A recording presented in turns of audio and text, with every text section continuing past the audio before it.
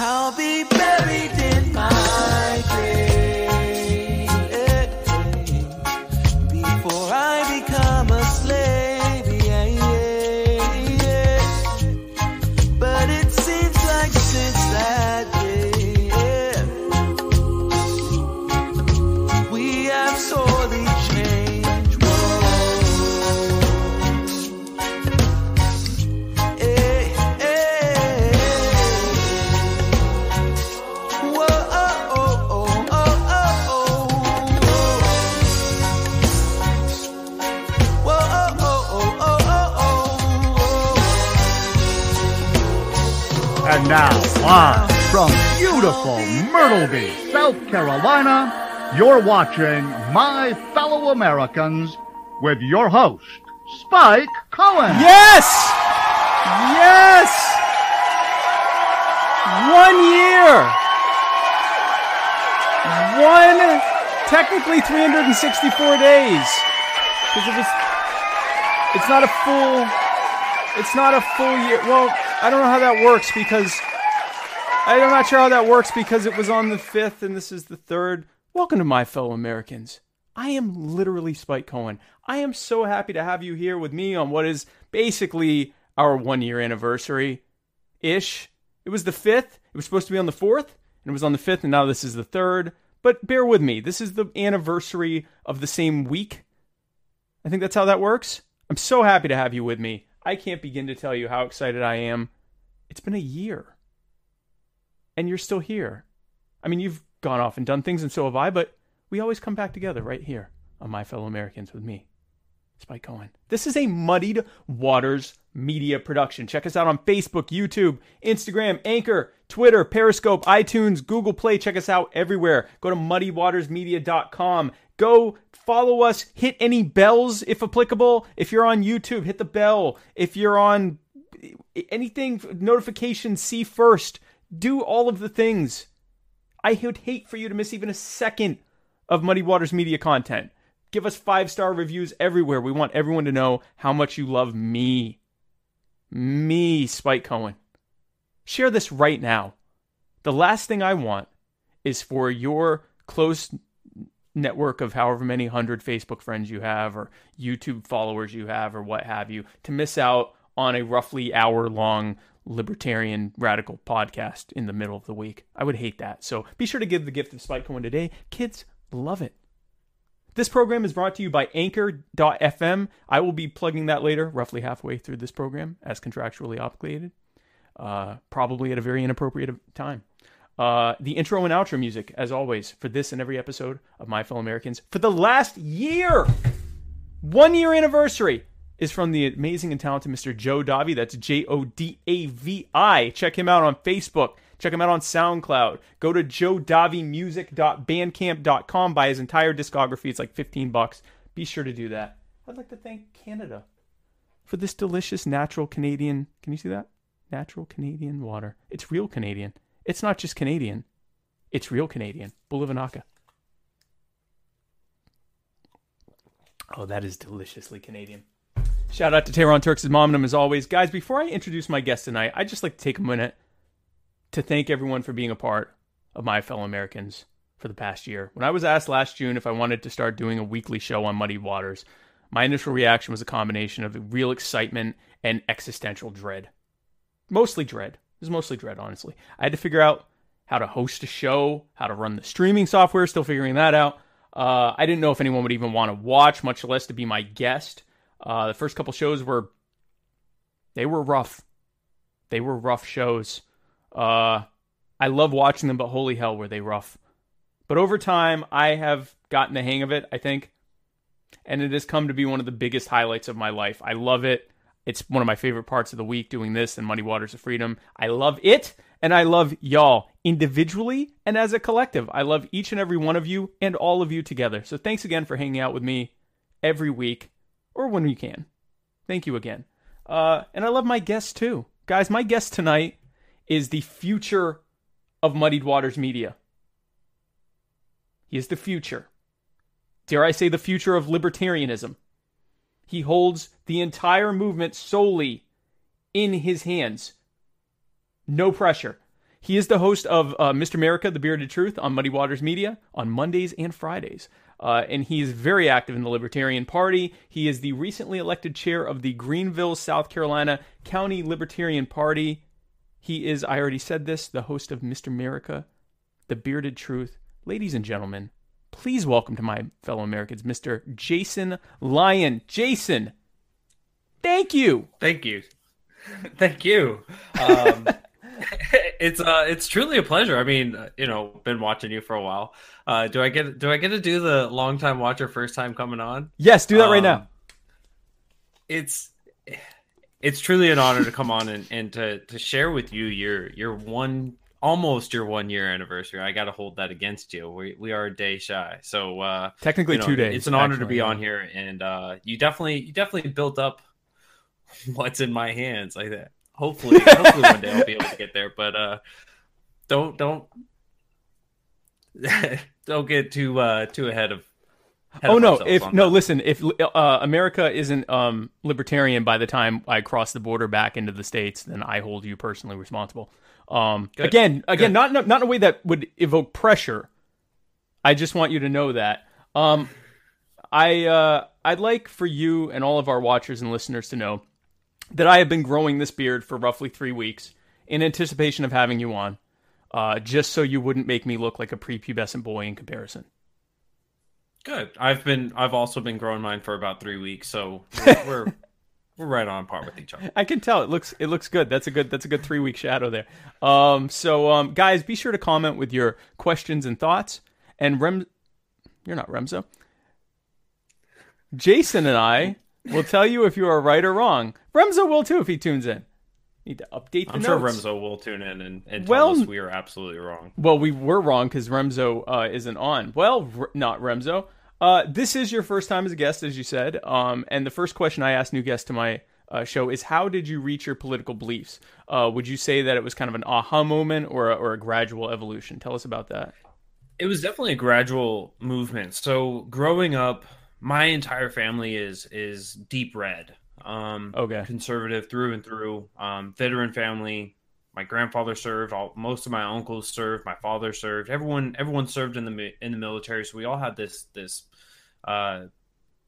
patriotism that just flowed through us. And right. So I joined the Navy myself and was on submarines. Went through, and really one of the things that got me into political thinking, let alone my views, was we had this smug guy that was on the boat, and he was a Bernie bro, and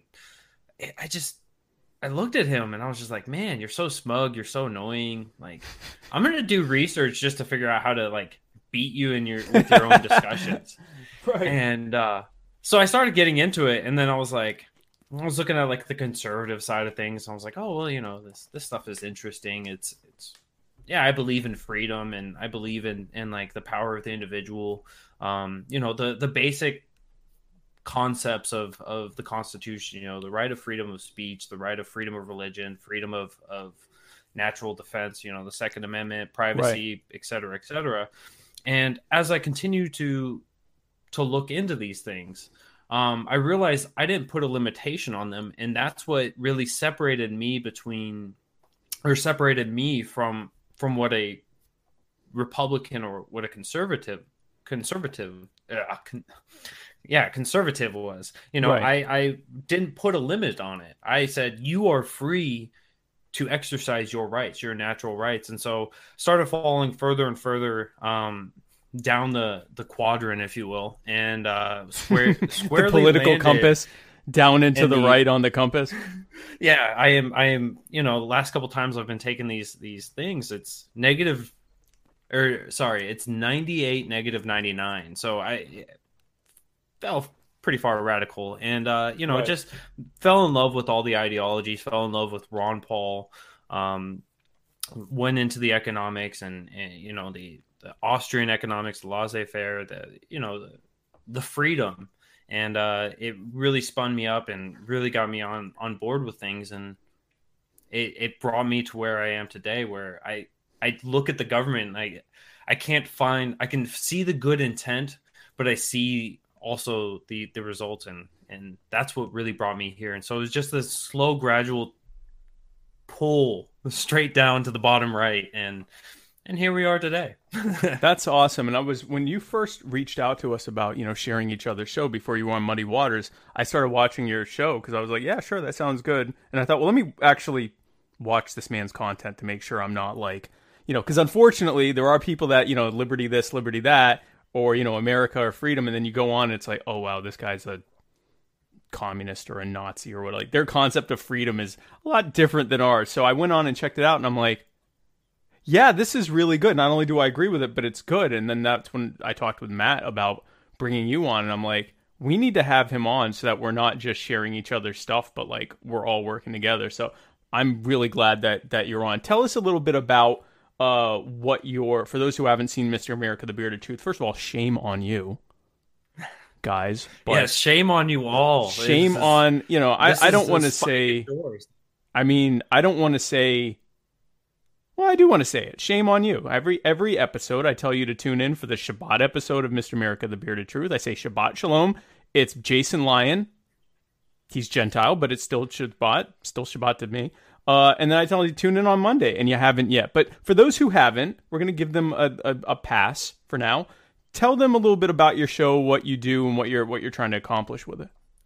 So if you take the Muddy Waters of Freedom from Tuesday nights, the basic premise there, I am not nearly as funny as Spike and Matt, but the idea is to talk about the principles and the philosophies around the current events, maybe throw in some historical facts and give a good understanding of what's really going on, and to be able to take all of these topics, the politics and the social issues, and bring them back down to the individual, to where you should come away from these discussions and feel as if either A, you're becoming more emboldened, or B, you feel as if the shackles have been tightened on you and you want to be emboldened, you want to be empowered and to be able to have your liberty. Right, exactly. Much like what our founders wanted, or whoever else. So very cool. Yeah, no, I love watching your show. I tune in whenever I can, which is every single time, guys. So you do it too. So this is, in case anyone is just tuning in now, this is the 1 year anniversary-ish. It's 363 day. It's the 1 year. We're calling it the 1 year. By next Wednesday, it will have already been more than 1 years. It will be 1.01 years. And so that just doesn't seem, so I'd rather do it on the 0.991 years. So for this 1 year episode, this 1 year anniversary, what we're doing is we have gotten a bunch of questions, and we apparently have more that are streaming in the comments as well. So that's really cool. So we'll be answering those as well as we get to these. But we have a bunch of questions. So are you cool with starting off on these? Absolutely. Let's get into it. Cool. So how I'll do this is I will I'll ask the question, who it's from and everything, and then I'll let you answer, and then I'll give my take. Or I'll just say I agree with you, because there's a good chance that'll happen a lot. Or I'll just say, yeah, let me say it a little bit differently, so I'm not just saying yes over and over again. But basically, yes. Yeah. So this first question is from a follower of ours on Periscope. And he says, or she says, I don't want to assume genders, but this individual person, human, says, I thought it would be interesting to discuss the libertarian/minarchist view on veterans' health care. I know you've covered it before, but maybe not like this. As the military is an essential part of the constitutionally defined government, and many vets need care due to their service, I can deduce some of the response. I was speaking with a friend who unfortunately is a Democrat and is mired in basic arguments such as all things provided by the government is socialism, but it got me thinking about this at least. I know that one libertarian idea is to send funds into an account for use in the marketplace, which is interesting. Are there other solutions proposed by libertarians and minarchists? And do the minarchists and libertarians differ on those? And what of healthcare that is unrelated to military service? Where is the line drawn? What is covered? There's a lot of questions in here, but it's all kind of the general thing. What is covered now by the VA now seems complicated from an outside view. I was wondering if allocating funds, wouldn't the amount still need to be approved based on the type of care needed? Thank you. All right. So lots of questions in there. I want to answer all of them right now, Jason. Yeah. Yeah, I want to give some clarifying things there. Minarchism is a part of libertarianism. There's Right. To give the quick umbrella, there's libertarianism. Treat that as the umbrella. Treat that the same as Christianity, right? You have Catholicism, you have Protestant under that. Oh, yeah. With libertarianism, you have minarchism, which is small, minute government. You have anarchism, which is no government, and then you have classical liberal. So there's a spectrum there, much like your genders. Sorry, Or autism. I couldn't help but this. And so within these, you have different varyings of how much government is supposed to be there. Now, when it comes to the military and that whole debacle and how we cover for healthcare, which is important, all three of them can easily, I think, agree on the idea of a voluntary system where we, the people, say, you know what, even though it's your fault, government, for all these endless wars that we've been in, even though it's your fault that so many of our troops have PTSD and are suffering eternally and committing suicide at very high rates, we can foot the bill through voluntary means. But as for the premise of how we do it within the confinements of the government, that structuring of moving towards a school choice, if you will, Right. kind of like system where the veteran gets to go and get healthcare in a private system, but is funded through the means of how the government would have been funding the VA. That would be a much better system than what we have now. There's the military being socialist. I agree with your friend. I have to. Anything that the government really is structuring and providing the means and giving a lot of the goods there to the people, it's hard to dispute that it's socialism, or that it's not socialism. Yeah. So I agree with that. I love how the premise of the question was prefaced with, "This is for minarchists. I only want minarchists to answer," but I get it, because the anarchist answer is, I don't want any of this to happen, right? So I am an anarchist, but I am qualified to give minarchist answers. I have a minarchist answering license. Right here. Oi, you got a license for that? Yeah, I got a license right here. Is it a napkin that says "I do what I want"? Yeah, I have this license. It's Canadian, but I do have a license. It's fresh, and I just got it in the mail. It says it's okay. You're gonna have to trust me on that. It does. What does it say? That? Well, This anyway, checks yes. out. License. I'll This allow is it. Canada is a nation of laws, and I have all my licensing in place. But so the minarchist standpoint is that government is a necessary evil. It is evil, but it's necessary, that it has to be kept to very basic functions, and one of those is national defense. That the purpose of a government is to protect our property and our rights from those who would encroach upon it, except for them. But and that would be where the military comes in, to protect us from foreign invasion or a domestic civil war or something like that. And so using that concept, but thinking of it as a libertarian, if you're going to contract for someone to do something for you, with the idea that what they're doing is going to be pretty intense and could be a lifelong thing, and you're going to take care of any health problems that arise as a result of that. So if you hire me as on a long-term contract to do construction work, and I have a workers' comp claim or an insurance claim during that time, and it was contractually agreed upon ahead of time that you'd take care of that, then you owe that. So from that standpoint, when people say, well, if you're an anarchist, would you cut veterans benefits? My short answer is, I'd cut a lot of things before I'd cut that, because those are people that they need that, and they did something based on a contract. But yes, eventually in an anarchist world, all those things would go away. In short, still having that as an obligation, you got to take care of the contractual obligation, and the best way to do that is as free market a plan as possible. So like Jason was saying, like looking at it like a almost like the same way we look at school choice. You take that money and put it into either per service pay care in the private sector, or through health insurance, or maybe actually probably maybe a system where you give a few options to the veteran, to the patient, for them to choose the best way to do it. That would open up competition. That's going to be a lot better, because the VA isn't just single payer. Single payer is what they have in Canada. The government's paying for all the health care, but it's still most of the time being provided by private providers. The VA is even worse than that.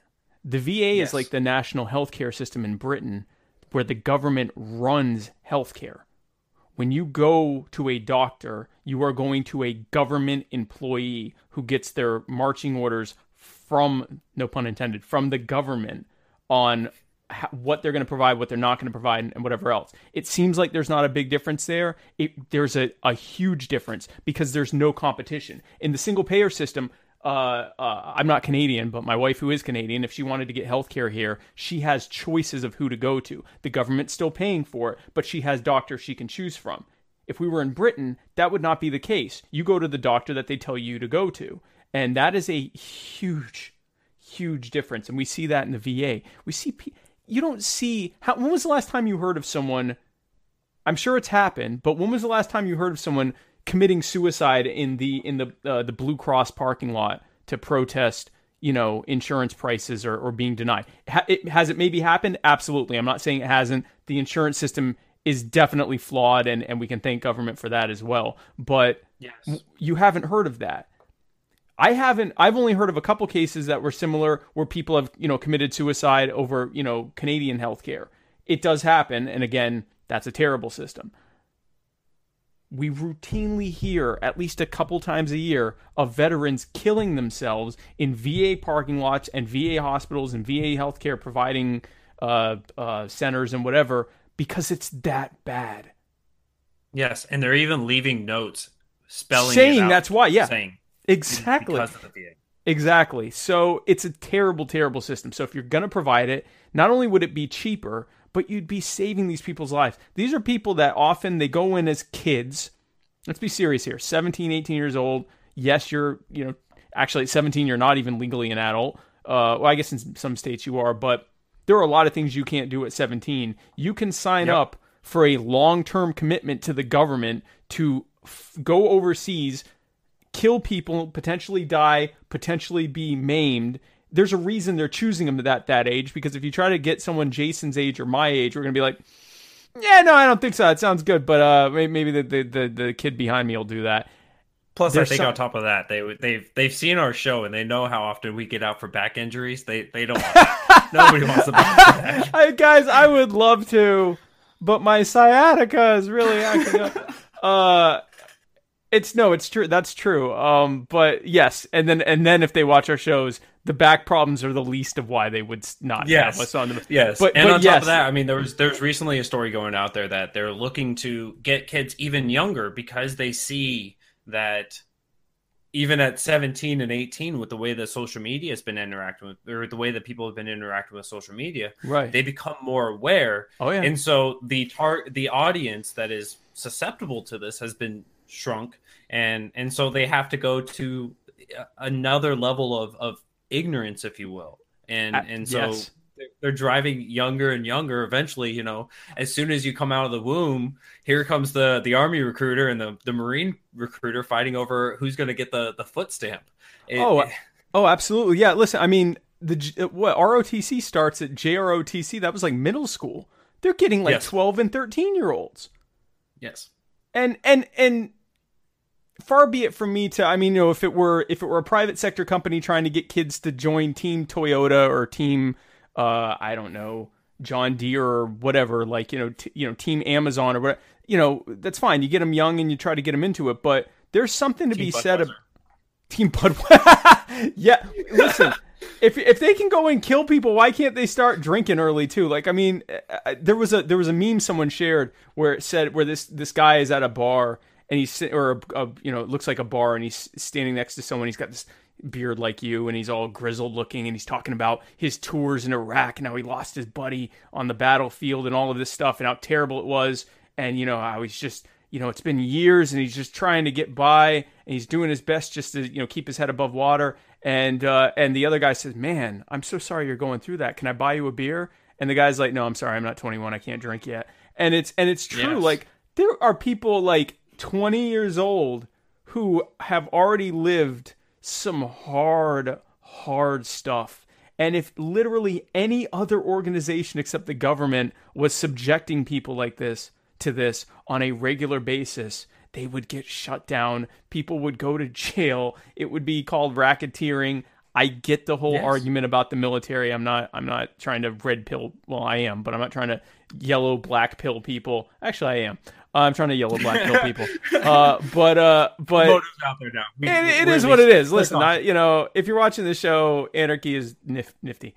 But yeah, so I mean, it's just it's a terrible thing. If you're gonna have them doing this, you have to keep the obligation. And yes, I realize that means you're robbing people or you're running up debt or whatever. On the scale of things, when you look at Social Security, Medicare, the Pentagon, the new veterans they're creating, not to mention all the people all the trauma they're creating across the world, those are the cost drivers. Long before you get to the VA, there are many other things that could be cut before we're talking about making sure that millions of people aren't dying and committing suicide based on a denial of a contractual obligation for their health care. So that's my minarchist take on it. But next a question was from Matt Wright. One real quick one. Yeah, go ahead. Real quick follow-up before that. I want to put this in perspective for a lot of people, because we talk about the military and we talk about how drastic and how damaging it is, and I don't deny that at all. But at any given moment in the history of America, recent history, if you will, only roughly around 1% of the entire country is active or reserves, and so it is a small portion of the country. Right. And so putting that into perspective of what you were talking about with Social Security, there's more people on Social Security, there's more people on all those other forms of entitlements or welfare. And so if we want to shrink the government, we gotta focus on those entitlements, those who are dependent upon the government, not because of government, but because of government. Just because of a combination of their choices and government. I agree. And this lovely lady, Kelsey Lyon, said, "Oh no, peanut gallery." The peanut gallery's here, and she said they can treat their veterans as guinea pigs because they have no choice, and that's absolutely true. I have a friend that talked about how, like, before he went to Iraq, they gave him all these shots, and he like grew a foot, he grew a foot in height. He didn't grow an extra foot. But that would have been cool. I was like, did that go to his third leg? I was like, where does this go? Oh, that would have been scary, huh? But it's a good conversation piece though. But no, sadly he grew a foot in height, and he's like, he got all muscular, but then now he's dealing with like knee problems and stuff. And it's like, and he, his, what he did, without giving away too much, he wasn't in combat. He was doing essentially maintenance stuff. So it wasn't like, he was basically a mechanic. So his knee stuff isn't probably just as a result of that. And, so it's like, you got to keep the obligation. We could spend a whole episode on this, but you got to keep the obligation. So we've got two questions here. It's kind of become a pile-on. Matt Wright says, first time, long time, why is Shane Sweeney's beard better? And then Brent DeRitter, up there in North Carolina, says, why do Shane and Jason have inferior beards? I'm just going to give you a moment to talk about Matt's beard, since we're going there. To Matt's beard? Yeah, Matt's beard. What are your thoughts on Matt's beard? Matt's beard. It's as impressive as, I don't know. I can't even think of something so that lets you down so hard that you just. Matt's beard is the equivalent of VA healthcare. Oh wow, Matt's beard is the VA healthcare of. That is a hot take. That'll be on our. Matt will put that in our best of muddied waters section of YouTube. Yeah, no, listen, guys. Brent DeRitter has a very impressive Southern gentleman beard. Shane has a jovial, bushy beard. Jason has a beautiful, straight mane, and Matt has the sheer audacity. What are we doing here? Even I have a beard now. We need to make sure that even though right now you are north of the lands, that we refer to South Carolina as the Carolina, and we refer to the one above us as the Yankee Carolina. Oh yeah, let's do that. Yeah, let's do that. Let's talk about Brent DeRitter, best Carolina. We have more Waffle Houses than you, bro. I don't know why you want to compete with us. Is that true? You can't handle it. Yeah, we have like 2 more.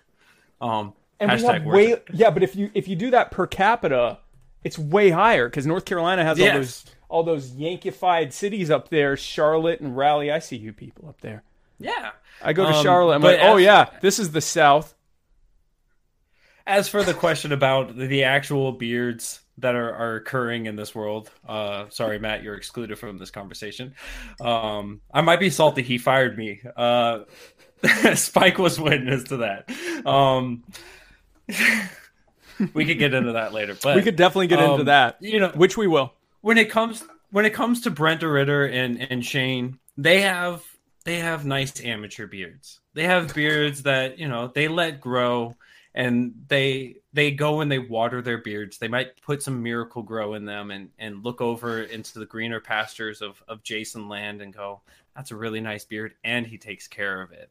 So I don't think that you can really. You don't look at somebody with a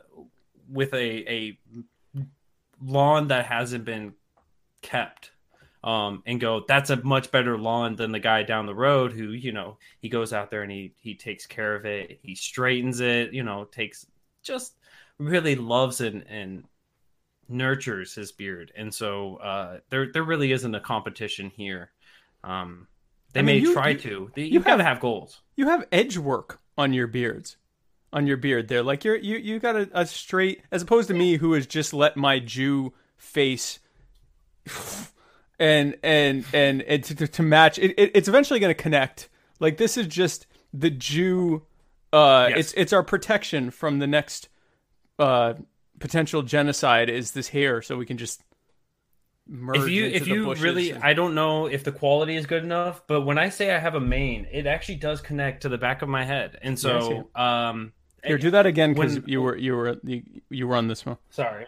Oh yeah, you might be able to see it. I see it. It definitely comes together. I have an actual lion mane. Like I embody this, and so does mine do? It's nice for these guys to compete, but I don't. I wonder if does mine do that? No, but it connects everywhere else. It connects down to my chest and back, and it's like I have a chest beard. If we want to do beards, I have like a.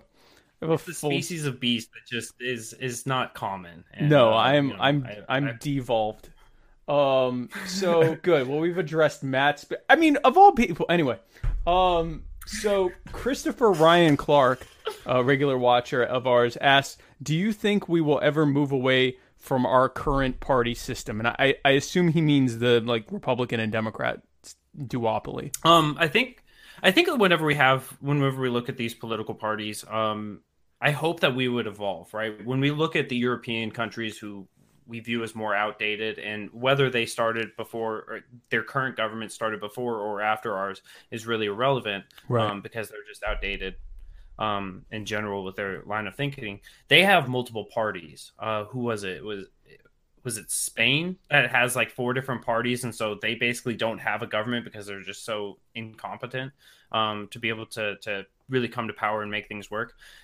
You have that, and then you have our 2 parties, and well, I'm not sure if we're ever going to evolve ourselves, but something like a uniparty would be at least more honest, I think, for the people, and so we should be pushing for that because there's one party rule, right? When we look at the Democrats and we look at the Republicans, there really is no difference. They both want to grow the government just at different rates, just at different speeds and at different directions. Anyone who disagrees with this notion, please tell me why it is that Republicans are more successful at pushing gun control than Democrats. It's there. The evidence is there. Oh yeah. And so if we're going to evolve, hopefully it's the evolution in the way of voluntarism, in the way of libertarianism, where we break down the rulers. There's less control and centralized powers, right? We dismantle 85, 95, maybe even 100% of what the federal government is today. If they're there to protect the sovereignty of a nation, right? This is pragmatic speaking, not ideologically speaking. Right, right. If they're there to protect the nation and the sovereignty of the nation, that should be their only scope. And then you move down to the state level, and the state level, they reduce some of their things and they move it down to the county level. And then eventually we get to where the point of individual freedom and individual ownership and be the ruler of yourself, that it's hard to argue against it. The idea that, because you don't like your neighbor smoking the marijuanas, taking a hit of ecstasy, popping Molly, doing whatever it is that they're doing the just butt because you stuff, don't like it doesn't mean that you get to tell others to throw them into a cage. That's something that there's a victimless crime there. And so I think that in the grand scheme of things, I hope that we would evolve in that way. But the problem is that we don't ever have those evolutions in those ways. Usually those require catastrophic war, such as, what a lot of Americans are celebrating tomorrow when we declared our independence and right. Had to fight a bloody battle against the Brits. So I think that the evolution, the more possible evolution is just changing the party names, but not changing the stances or figures. Yeah, no, exactly. Because that's the thing. Like, the Republicans and Democrats didn't exist when the country was first founded. It was the Federalists and the Anti-Federalists who really weren't present in politics because in electoral roles because they were against the whole thing. But you had the Federalist Party, and then it became like the Democratic Republicans and things like that, and then the Whig Party, and so it took a while before. It wasn't until pretty much and just after the Civil War that you saw it kind of congeal around the Republican and Democratic parties. And then sometime, I'm forgetting my dates, but sometime in the early 20th century, the Federal Election Commission came around to basically cement the Republican and Democratic parties as the two main official parties. And that's when they started adding all these crazy ballot access rules and everything else to make it nearly impossible for third parties to compete in any real way. And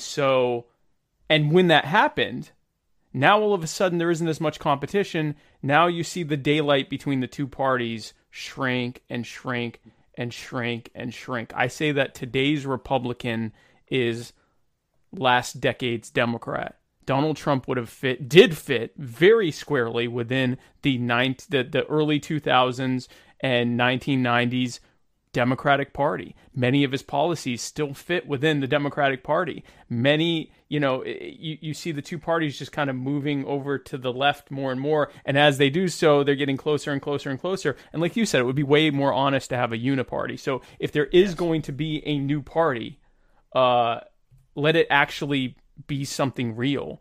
Brenda Ritter says, Jason Lyon saying Pop and Molly was the most awkward thing I've ever heard. And that's not right. That's not, no, but he's right. And Matt said, doing the butt stuff with the Molly. One of my favorite quotes from Jason was, he said, if your neighbor's doing the butt stuff, just let them. If you don't have to like it, but just let them do the butt stuff. They're not going to do stuff to your butt. And he's right. If they do the butt stuff to you, then I'll stand with you. Oh yeah, if they do the butt stuff to you, now we have problems. If they say we want to do butt stuff to you, we don't care if you like it or not. And that's an issue. All of this, by the way, should be the real Libertarian Party motto, which brings us to our next question from an anonymous follower on YouTube. What the hell is up with the Libertarian Party saying that silence is consent? Speaking of butt stuff, so Jason, give us a little, because I came in on this, like, I think the day after it happened, and for those of our followers who have no idea what we're talking about, give us a little bit of background on this, and give us your take on it. So the LP National is once again making itself kind of a disgrace, and it sits there and does things like puts out a tweet and says, "Look, if you don't vote, silence is consent." you consent to the big government that we have, and then they wonder why the LP is not gaining people. They wonder why the states don't back and support their platform on everything. The problem with, so as I explained, the context was, if you don't go out and vote, Right. if you don't go out and cast your vote and to wish your will upon others, then you consent to them in the way that they vote upon you. This has been something that libertarians and the Libertarian Party has been opposing for forever. Right. And their party platform, they say, if we don't speak on certain topics, if we don't speak on certain issues, if our platform doesn't cover these things, just because we don't say it doesn't mean that we consent to it. But Exactly. Damn you individuals if you guys don't support the state by voting for the state. If you don't vote to save your shoes, then you are complicit in all of that. And I understand the argument, but putting it out there in that way and having that specific quote, silence is consent, Bill Cosby and Cardi B both were cheering. They were loving it. They were loving it. Yeah, yes. It's absolutely insane. So, like you said, I get what I think they may have been trying to say, which is like, if you don't participate, then it's still going to happen to you. So it would be helpful to, like, for example, I forget, one of the philosophers said, you don't have to take an interest in politics. Politics takes an interest in you, or something like that, which is true. Like, we're in a system, the state is a system of forced association. You don't have to like it. You don't have to like it. You are literally not required to like it, at least not yet. In North Korea, you are required to like it. But here, you're not required to like it yet. And so, but you still have to do it. You still have to pay the taxes. You still have to follow the rules. You still have to do all of those things. And if you get caught not doing it, you might get in trouble. You might have some problems. They might do the butt stuff to you, honestly. You want to talk about, the government loves doing the butt stuff. They love the butt stuff. They'll put you in cages to make sure that the butt stuff happens to you. They love the butt stuff so much. This is the butt stuff episode now, by the way. That's what we're calling it. 1 year anniversary butt stuff episode. They will. What a great way to celebrate. Bringing in the year with butt stuff. I love that your wife is watching this too. But anyway, mine definitely is not. So I can say whatever I want about butt stuff. But anyway, the way that was worded was garbage. Your silence is consent. Every rapist on earth, when we see rape on TV, it's like this violent, like, I'm gonna rape you, and then the woman's like, no, don't rape me. And it's like, that's not. That does happen. The vast majority of rapes are not like that. They're the so-called date rapes, where there's a lot of coercion and a lot of like, well, I'm going to do this. I'm going to do this. This is okay, right? This is okay. And the woman just kind of shuts in emotionally. She might say no once or twice, but then for the most part, she's just kind of waiting for it to end. And so that it doesn't become a violent, angry thing. And she's horrified and goes through that for the rest of her life. And there are men that get raped as well. I'm not saying it's just women, but silence is not consent. Yeah. There is such a thing as compliance under duress. For anybody? Go ahead. Can we make it really clear for anyone? Consent is consent. Silence is silence. Yes. Yeah. Don't conflate things. It's a horrible look, and it was aimed at a group of people who are all about consent. I believe that was aimed at, radical libertarians who are like, voting is proxy violence and all of that stuff, anarchists and things like that. I don't think it was aimed at angry Republicans or Democrats. I think it was aimed at people that are like, well, I support liberty, but I don't think voting really helps. And they go, well, your silence is consent. That is like literally the last group of people that argument would work on. It was so tone deaf and tin-eared that you're presenting yourselves, and you are, as I mentioned, the chair of the Greenville County Party. So you're a part of the Libertarian Party on a local level, but you're a part of the party, and you're trying to present the Libertarian Party as a real alternative, not just Republicans who like drugs and butt stuff, Democrats who like guns and Republicans who like drugs and butt stuff. You're all of those things and more. You're an actual third party presenting a completely radically different idea of how society, how people within a society, which we live in, can cooperate with each other for scarce resources, and to create and to how much easier does that message make your job? Silence is consent. Oh, it's incredibly difficult, and I think Dave Smith really says it right. One of the quotes from him, I believe he was the originator of this, so don't quote me on quoting him. But it was that I'm a better conservative than any conservative, and I'm a better liberal than any liberal.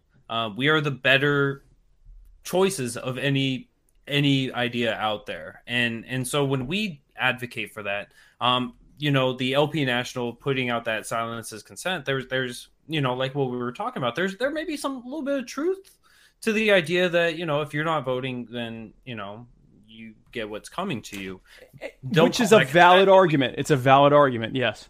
Yeah, but the way that they could have framed that and the way that they could have portrayed that message, they could have reached people and been like, look at how many people are not voting. How many people would be willing to put out their name and say, look, I don't vote because I know I don't get representation. I know that no matter how I vote, the government continues to grow. No matter how I vote, the government will still work against my best interests. No matter what happens, no matter who is in office, no matter what laws are enacted, I am no more safe, no more free. Right, exactly. And being able to put that out there and just show those stark numbers, because if we look, if Democrats get their way in the way that they've been pushing for a popular vote in this country, if we look at how many people don't vote and we count those as a quote unquote no to vote, a none of the above vote, right? Nobody wins ever. Nobody ever wins in this country. Right. Yep. I absolutely. And go ahead. So they spin it as get raped instead of, hey guys, what could we care about each other? Could we stop just destroying each other's lives just for political gain because my team is better than your team? Yep, exactly. It's absolutely absurd. I don't know what it is that they were trying to say with it. I think it was so tin-eared and tone deaf. So incidentally, guys, this is I got a hot tip. What? On while this was going on from a Ms. Kelsey, or I guess Mrs. Kelsey Lyon. That would be my. That right there is my blow dryer. That's one of my beard brushes. There's another beard brush in there. That's my hair gel, my beard products, and that's my straightener right there. Yes, I will admit that I take care of my beard. That's a beard balm. I also have. Or no, that's I'm having to scroll this photo. That's like, I mean, this is serious, guys. This is serious. This is why my beard is better than Shane and Brent's together. If you want a beard, not like this freaking homeless Jew pirate mess here, but if you want what you're seeing in the bottom right there, you got to do all this every day. And then your wife can send me photos of it, and we'll put that'll be a new thing on the show. So that was it. When she said I'm sending that, I'm like, yeah, well, I'm definitely going to show that live. So I have no good segue, so we're going to do it. Hey guys, are you looking to make a podcast? Well, Anchor FM is the easiest way to make a podcast. Anchor gives you everything you need in one place for free, which you can use right from your phone or computer. It has creation tools that allow you to record and edit your podcast so it sounds great. They will distribute your podcast for you, so it can be heard everywhere. Spotify, Apple Podcasts, Google Podcasts, and many, many more. Pretty much all of the different things. If you want to be on all the podcast things, they will put you on the podcast things. They will. You can easily. Can I ask what's the minimum membership? Oh! I'm glad you asked, because you can make money easily from your podcast with no minimum listenership. No minimum listenership. I know. It's insane. So guys, if you're looking to make a podcast, be sure to download the Anchor app or go to anchor.fm to get started. And be sure to let us know and we'll check it out. And if you are not Nazis, we'll like your thing and give it a good review, and you can give ours. Or communists. Just don't be terrible people. If you're not terrible people, we'll give you a good review and give us a good review. Another cool thing about Anchor is they let you get these nifty... two things. They let you get donations from your peoples, and they also let you get these really cool voice notes, and we have 2 voice notes from our longtime patron and viewer, personal injury attorney, Chris Reynolds, attorney at law. Chris Reynolds, attorney at law? Chris Reynolds, attorney at law. Do you know about Chris Reynolds, attorney at law? I know. I've heard of Chris Reynolds, attorney at law. How is Chris Reynolds, attorney at law? Oh, he's an attorney at law. That's how he's doing. He's doing attorney at law. So personal injury attorney. So guys, if you are in Florida, be sure to check out, and you have a personal injury of some kind, want to sue someone for it, check out personal injury attorney Chris Reynolds, attorney at law. He has 2 questions. The first one, well, I'll let him talk about it. Personal injury attorney Chris Reynolds here with your AOC Millennial Minute. So the Electoral College has been much maligned recently, and I wanted to hear kind of the libertarian / Matt and Spike's view on the Electoral College. Electoral College, I think, Matt, is Spike intended to reserve power to the states over the federal government in a sense. So it would seem to be something that libertarians would favor over other methods of electing a president. However, I don't know. So do you guys favor the Electoral College over something else? And if it is something else, what would that something else look like? Thank you. So we had this, thank you, Chris. We had this question last night on the Muddy Waters of Freedom, but I wanted to get your take on it as well for this episode. So give us your take on the Electoral College versus the alternative, the National Popular Vote. So this is something that I've covered. I think the most recent time was maybe a month or 2 ago, but the basic premise here is: do you want to have mob rule, or do you want to have actual representation? We all know, from if you watch Fox News, if you read any of the mainstream media, if you pay attention at all, that we could have just a few counties across this country be able to dictate over the rest of us. So moving in the way of a straight democracy via the bills that have been going through from the different states, that is actually going to be tearing at the integrity of this country, as well as reducing your ability to vote.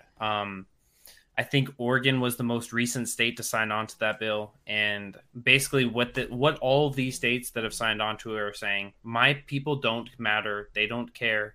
I want California, New York, Washington, D.C., and Florida to be able to vote for whoever they want, and we'll have to just abide by their policies.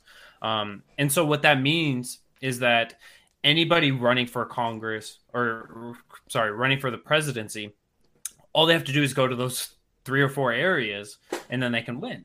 Yeah. Now, if you're a Democrat, you're guaranteed. If you're a Republican, good luck on that. If you're a Libertarian, hopefully we could get to that 3% again. Right. Sorry, exactly, Gary. Exactly. Yeah.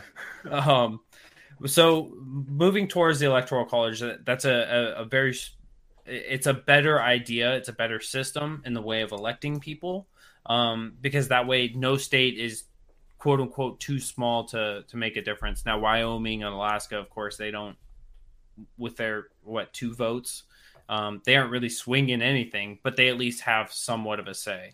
But to be fair, in a close election, they could really swing things. Like in it where it's down to a couple points, it's those smaller states that really matter. So potentially, yeah. Yes. Meanwhile, California swinging with the 55-inch patallywhacker, if you will. They for the butt stuff. Yes, for the butt stuff, of course. San Fran. Need I say more? Right. So the Electoral College is a better system. It's a better idea. Of course, the government that it is enabling, or the office that is going into that government via the Electoral College, that of course needs to be pulled away and torn down. But the Electoral College is a much better system than straight mob rule, than straight democracy. Democracy doesn't work. It never works because mob rule. Right, exactly. And that's just to kind of give my take from yesterday. I'll give it a little bit. I think I talked a lot about this yesterday, so I'll give a little shorter take. But basically, the purpose of the Electoral College was that coming out of the Articles of Confederation, which were the original constitution, if you will, the original charter for the government coming after the Revolutionary War. That was the original American government. It had a very, very weak federal government. They had no ability to tax. They had no ability to declare war. They had no ability to raise an army. That was up to the individual states. It was actually a minarchist dream. If you were trying to make a truly minarchist government, was the Articles of Confederation. Mm-hmm. That was replaced with the Constitution, which actually created a much more centralized government than what was in the Articles of Confederation. One of the many compromises, one compromise was the so-called Bill of Rights, the first 10 amendments, which basically said, well, we're still going to ensure the rights of the people, not just American citizens, but of all the people within our presumed jurisdiction have all of these rights.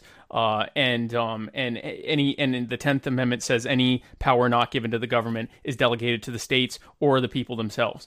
All of that to say that one of the other compromises was the assurance that each state was still an independent, autonomous, or at least semi-autonomous nation state working in a confederation or federalization with other states. And part of that was that to elect a national a national person to preside over that government, not to rule it, to preside. That's what a president does, to preside over that government and to basically do whatever Congress has given him to do. He executes it.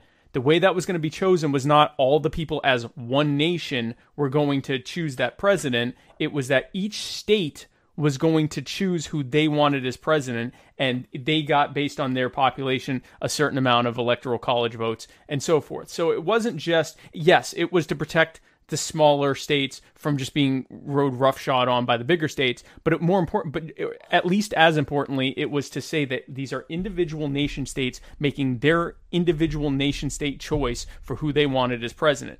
A national popular vote does away with all of that and says, no, we are one nation, like the Pledge of Allegiance that was created by the socialist white supremacist Francis Bellamy's, one nation indivisible. That's actually not. We weren't supposed to be one nation or indivisible. We were supposed to be, at that point, 13 nations, now 50 nations, completely divisible at any time. But thanks to Francis Bellamy and Abraham Lincoln, no, not so much. They'll kill you. But the compromise, again, is that the individual states are making that choice. National popular vote does away with that. Here's what I will say. Two things. One is that the Electoral College, term limits, all of these things are ways of acknowledging that we are scared of our neighbors and don't like the idea of them deciding stuff for us. It is an implicit acknowledgement that democracy is garbage and that we should just do away with it. Anyway, the second part of that, I feel like this is becoming as long as my answer yesterday. But the second part of that is that it's good content. What's that? I said it's good content. Continue. Well, thank you. I like to give good content. The other part of that is if you were going to have a national popular election, then it shouldn't be just a first past the post, that whoever gets the most, wins. At that point, if you're going to go that way, it should be one of these, like how they have in other countries like Israel and in some of the, I think it's the Scandinavian countries, where instead of it's just whoever gets the highest percentage wins, you have what they call ranked voting, or what's the word, plural elections and things like that, where it's done based on, well, this party got this many votes, so they get this many seats, this party gets this many seats. This would do a couple things. First of all, it would make people less scared of voting for third and fourth parties, because it would mean that they wouldn't just lose their vote to whoever got, the most votes. And then the other thing it would do is it would still give a semblance of individuals and voting groups voting together. And there are some that would argue that that's actually better than the Electoral College, because I would be sharing my votes not just with people in my state, but with people around the country who share my common values. All of that to say that I think all of these systems suck, but if I had to pick between just Electoral College or the national popular vote with first past the post, it would be Electoral College, definitely, because there's at least some level of quote-unquote protection there. And then there was another idea for voting that I want to share with you guys.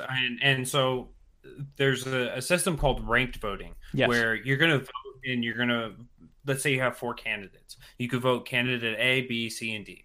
Candidate A you really like. Candidate B you really like, but they're a libertarian, so why waste my vote? Candidate C is a commie, and candidate D is a socialist, so we know that they're getting no votes.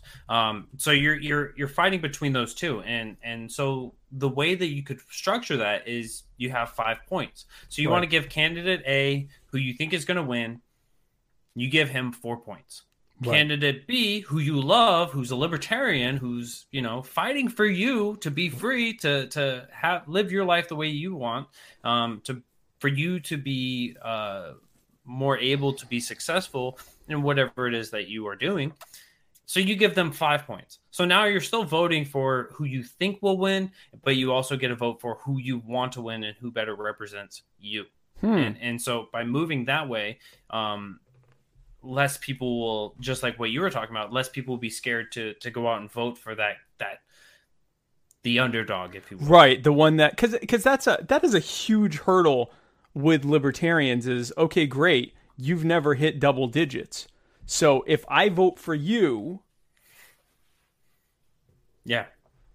my greater evil, whether it's a Democrat or Republican, is going to lose or going to win, and my lesser evil that I would have voted for is going to lose. And so you really, first, before they'll vote for you, you have to sell them on the idea that they both are essentially equal evils that suck, and that continuing to vote for one of those two is just going to ensure that they continue to become more evil together. But that's a harder sell than saying, "Hey, give us a chance."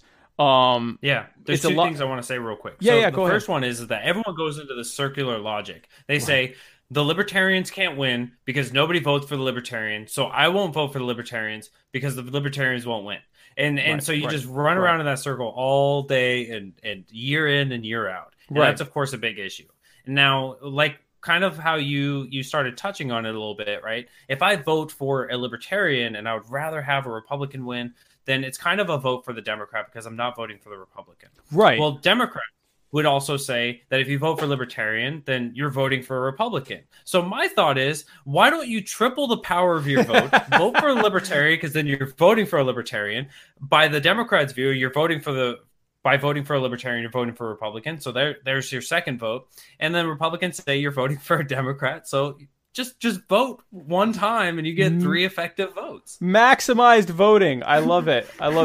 It's a new take on the Chicago way of voting early and often. You just vote the once and it's a triple vote. That's funny. Yeah, I mean it is a hard sell because you're talking about, it's not like it's close where it's like, well, we got 38% last time. It's like, yeah, we got 3%. So it's a tough sell, but you're right. It really comes down to the circular logic of like, well, are they going to do it too? All right, well, if they don't do it, I'm not doing it either. And so you got to kind of, it really comes down to, at this point, saying to them, yeah, look, both of them suck.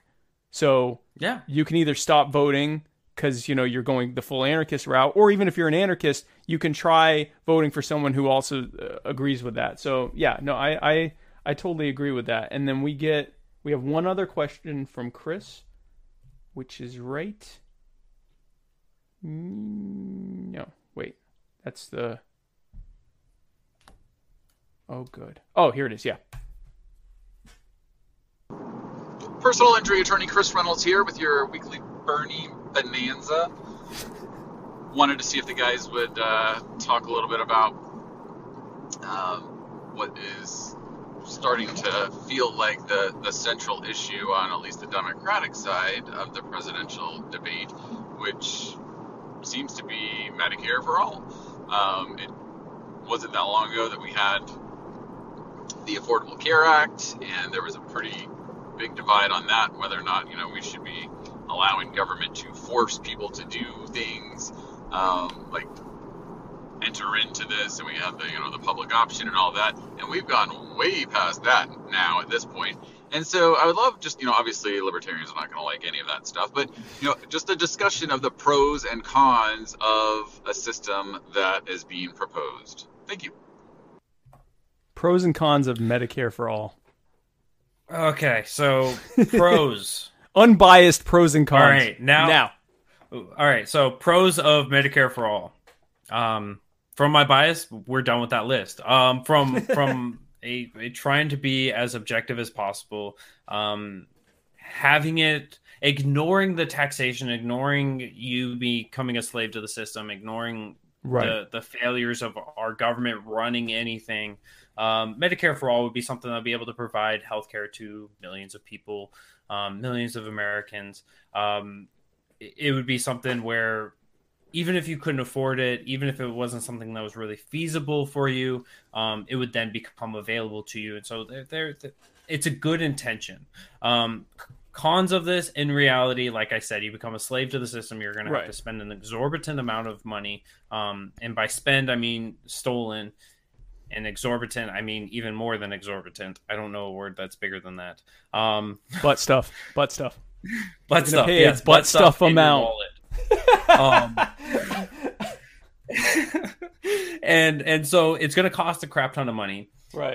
The ways that single payer from most of the candidates, in every Democratic candidate out there that's espousing support and advocating for Medicare for all has kind of a different stance on it, right? Some of them are taking quote unquote more pragmatic. Some of them are just jumping straight in to the ideological thing.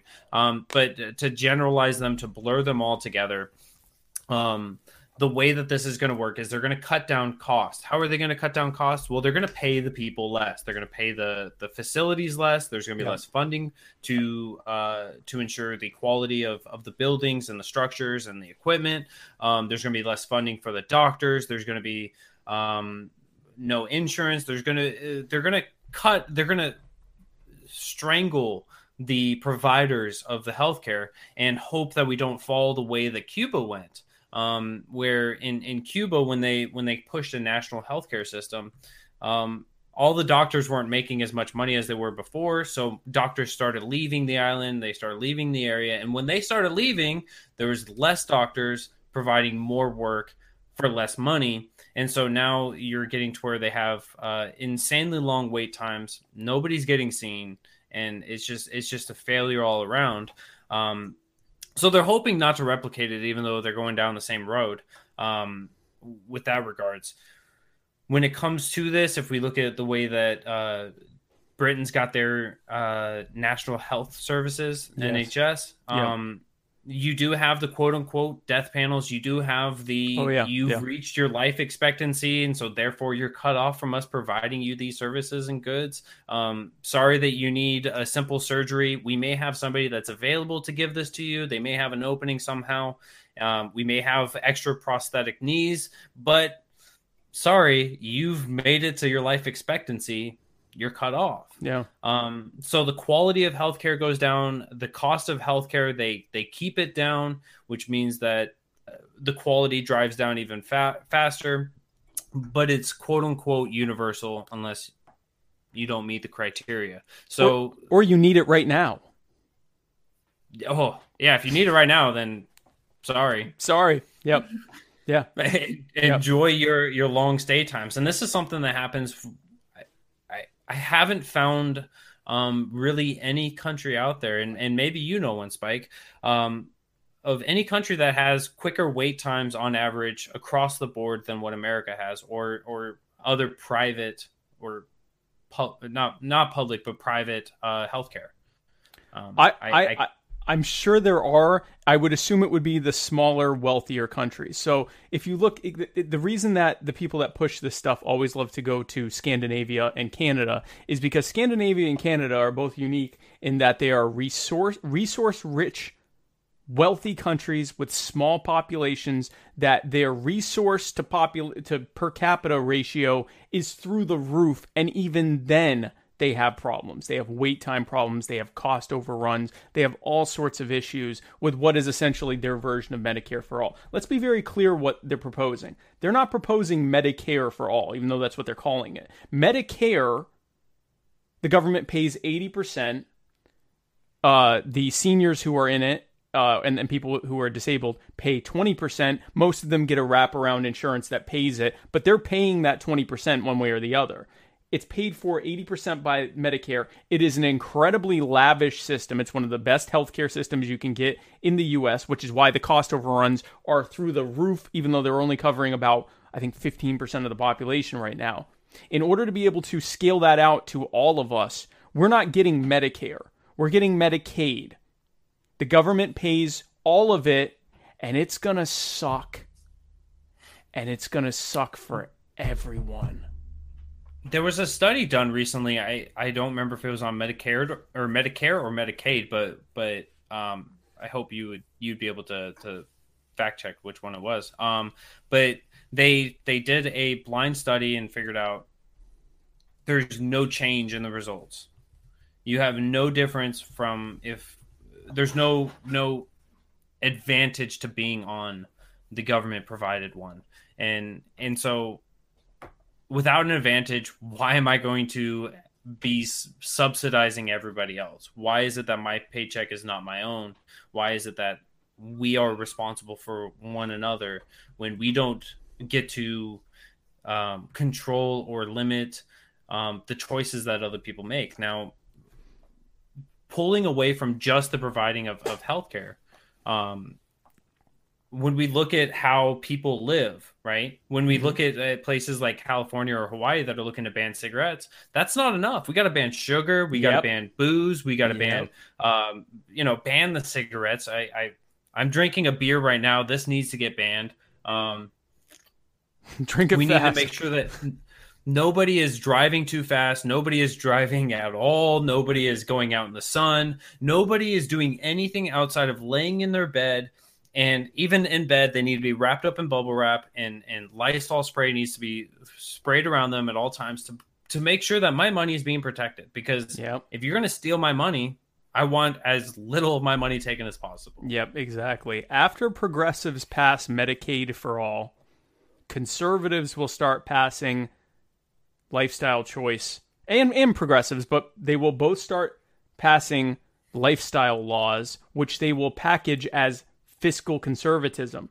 In order to cut costs, you're not allowed to do this. You're not allowed to eat too much of this because it causes higher rates of illness. You're not allowed to smoke. Forget smoking. You're not allowed to smoke. You're not allowed to drink. But sugar.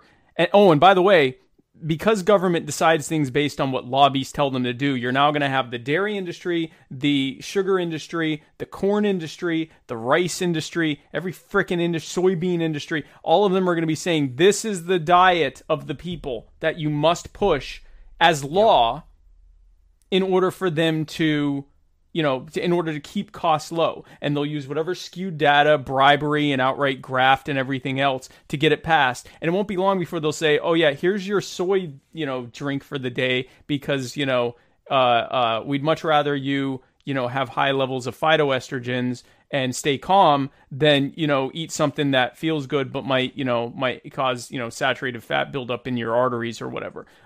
Tells you how much I know about this stuff. But, and I can tell you right now it's going to be a carb-heavy diet because big corn owns the government. So you're going to be eating a lot of frickin' carbs, a lot of corn syrup, a lot of vegetable oils. It's not going to be a good diet, but it'll be a diet that won't kill you immediately. And it will be also a diet that will make you want to die immediately.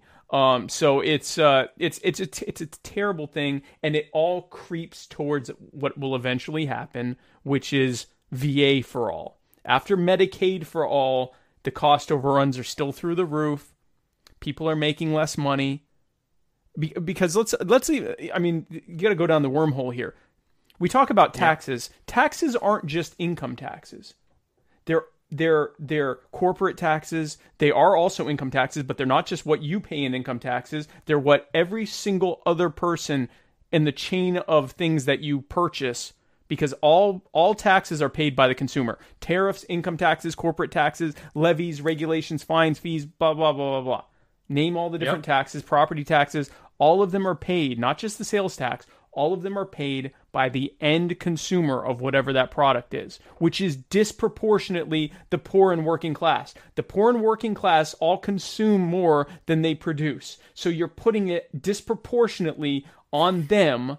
And when that fails, now we're not in Medicaid for all. We're in VA for all. We're in government-run healthcare to keep costs low. And that's when you have a situation like Britain where they're banning frickin' steak knives. I mean, this is where it goes. these things can't be talked about in vacuums because they're all together. It is the creeping goal of the state to control everything. I have a chair that does this, so I get to do everything about you. I'm not going all the way around because I think I'm going to hit this thing here, but everything about you. I love the special effects I get to do with this chair. The state controls you more and more and more, and they use stuff like, well, they want to. Why can't we give socialism begins with questions like why can't we give everyone health care, and ends with questions like when are we going to start eating the zoo animals? And Yes. And that's where we're headed. Like, and it's a real question. When you're in Stray- Venezuela, why do we have a zoo right now? No one can afford to go to the zoo. Why aren't we eating the zoo animals so we don't die? Yeah, when stray cats and dogs are on your diet, your country's gone to shit. Yeah. Sorry, shithole. Let's use the proper terms. Shithole. The proper administration term, exactly. But it like you were saying, right? We move towards the VA healthcare for all, and once we get there, right now we have 22 veterans per day committing suicide. Now that's 1% of the population active in reserves at any given moment. Right. And so let's say there's another 2%. So let's say 3% of the population, 22 per day. Now multiply that times 33. But of course, veterans are a completely different beast than the average citizen, than an average civilian. The Right. way that you get into the military, there is a different. You're just a different kind of a person. It's just the way that you conduct yourself and the way that you handle yourself. Right. People are inherently different. And I am a firm believer that a lot of people that have made it through the military, through training and through that process, that a vast majority of them are stronger mentally and for them to commit suicide compared to some civilians. Oh, yeah. Something's the number wrong. would be exponentially grow. Yeah, something is. Oh, of course. Yeah. If you took exactly right. If you took what veterans are being exposed to and subjected it on the greater population, which, by the way, that's why you then see the euthanasia stuff get pushed, because you're going to see, for the good of humanity, millions of people choosing to be put down in a more humane way than, blowing their brains out. Okay, great. Why couldn't we instead have a free market system where people are getting care they need at an affordable rate, the same way they can go buy furniture or go buy electronics at ever decreasing rates because the market is largely left alone by the state to constantly innovate and make newer, cheaper, better things? Why not have Televisions that? are a great one. Freaking TVs get cheaper and cheaper. Computers. I struggled for like a year to buy a new computer because they just kept getting better and cheaper. And I'm like, well, if I buy it now, 6 months from now, it's going to be, twice as good for, $300 less. And why can't we have that with healthcare? Why can't we have that with everything else by simply letting people off this government hook? Anyway, I we can go back and forth on this forever. I have and this is going to be a hot take question for you, Jason. Yeah, hot take. It just came in. Shane Sweeney says this question's for Burnt Beard Lion, which, you know what? Is this what we're doing? Anyway, he says, what's the best case scenario for the Trump administration regarding making peace with Iran? We're putting 30 seconds on the clock.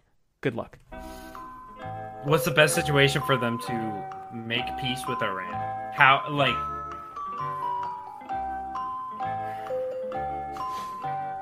get the hell out of the Middle East? If we look at the reasons why, the conflicts and the issues that have been in the Middle East, our foreign policy has been entirely destructive. Whether it's trying to do what we saw from okay, buzzers up, buzzers up, or buzzers down. Come on. Yeah. So the answer is very little. Very little, Yeah, I mean, I'll let you finish. I like using that Jeopardy thing with each episode. Go ahead. No, you're fine. So if we look at what Congressman Ryan said during the debates, and I don't remember if you guys covered this on the show or not, but Congressman Ryan and Tulsi Gabbard on the first night of the Democratic debates, we saw where we don't know what we're doing in these areas. We don't even know what groups are doing what, even though it's been made clear by the media. It's been made clear by all these countries. Everyone knows that it was not the Taliban who flew the planes into our buildings. Oh yeah, right. But we just are like, you're brown people. Let me get my John Bolton stash on, and we'll justify whatever it is that we want to do. And certainly when it comes to the Iran situation, if we look at the way that they've been functioning lately, they're taking defensive measures and they're taking it in an aggressive way. Right. And can you blame somebody who you're sitting in your house right now, wherever you are, hopefully right. You're not on the road or at work or something for all you viewers, but you're sitting in your home and now your neighbor from not down the street, but 2 towns over sends over his buddies.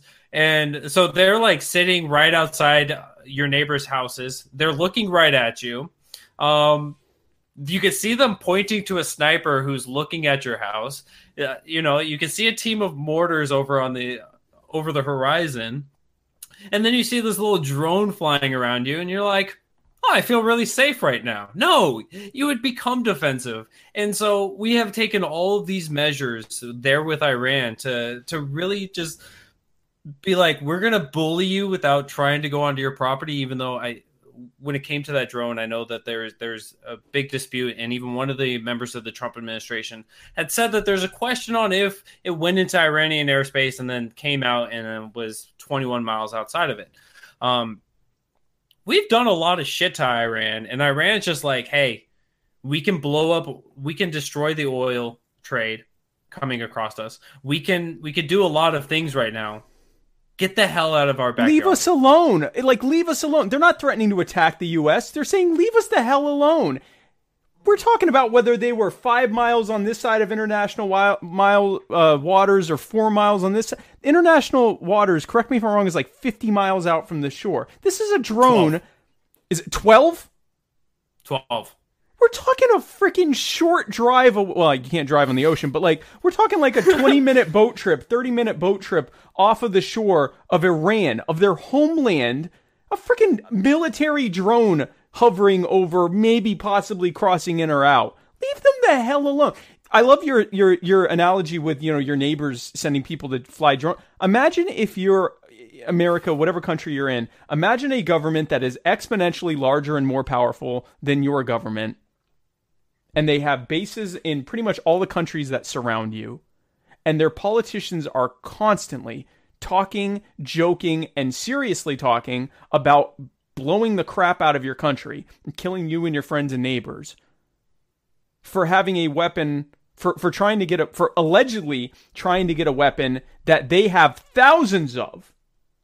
Imagine the mindset you'd be in, and they're flying drones constantly. Just maybe they cross in, maybe they didn't cross in, and they're using espionage and hacking tools to try to destroy your nuclear plant. You would be pissed the hell off. There are people watching this who unironically want to kill millions of Iranians because they chant death to America. Why the hell do you think they're chanting death to America? They want you to leave them the hell alone. They want you to leave them the hell alone. So let's leave them the hell alone. And the Iran leader, even, he said something that was really, really powerful. He had said, when they had acknowledged that they've exceeded what the threshold of allowable nuclear energy in their country for armaments, he basically said, hey, look, America, can you tell us which country in this entire world has ever utilized a nuclear bomb? Right. Yeah. Looking at you. Yep. How's Japan feeling right now? You guys are the only ones, and yet you guys want to be the bully and not allow anyone else to be able to defend themselves against weapons that you have utilized against other foreign nations when they were on the brink of surrendering before the first bomb was dropped. and then you dropped a second one just to make sure that the message was sent. Yep. Exactly. It's just absurd. Oh, and the reason they did that was because they knew no one else could bomb them, right? Like they knew no one else could attack them. The very second one other country had a nuke, that was the end of that. Yeah. There hasn't been there were a ton of tests, but there's never been a single nuclear weapon used against a major population center or any population center since then, because it went from this is the gun control argument applied to nukes. If only one group has guns, they're going to kill people. They're going to kill lots and lots and lots of people because they're the only one with the guns. If you have even one other entity that has guns, it becomes exponentially safer. Mutually assured destruction is across the board, and that's why we here at Muddied Waters Media say legalize recreational plutonium for children. I know the meme you're talking about. So Shane also had a question for me. He said, this one's for Spike. What's a good game plan for cooking salmon so that it isn't nasty? And why is it still nasty? There's no fix. Listen, There's no fix. Okay, first of all, how dare you? How dare you to come on my show and ask me about salmon? I'm not gonna. Okay, so I'm not gonna say it's anti-Semitic, but it's the fish of my people. That, gefilte fish and kippers, those are both disgusting. Salmon is amazing. You cook it with a little bit of teriyaki sauce, a little bit of rosemary, maybe some pineapple, and it's great. That's the answer to that damn question. Lucky I don't block you from the show. He also said, say minimum listenership 3 times. Minimum listenership, minimum listenership, minimum listenership. Boom. Boom. That's about as fast as I can say them. I got to recharge each time. So we have another good question here from a Facebook follower who wishes to remain anonymous about immigration. He says, hey, dude, I'm a Christian but not a conservative. I agree that borders should be open. We actually believe borders should be private, but fair enough. The issue I take, though, is that it is a very easy thing to say, but when there are incentives for them to come, it makes the situations exponentially worse.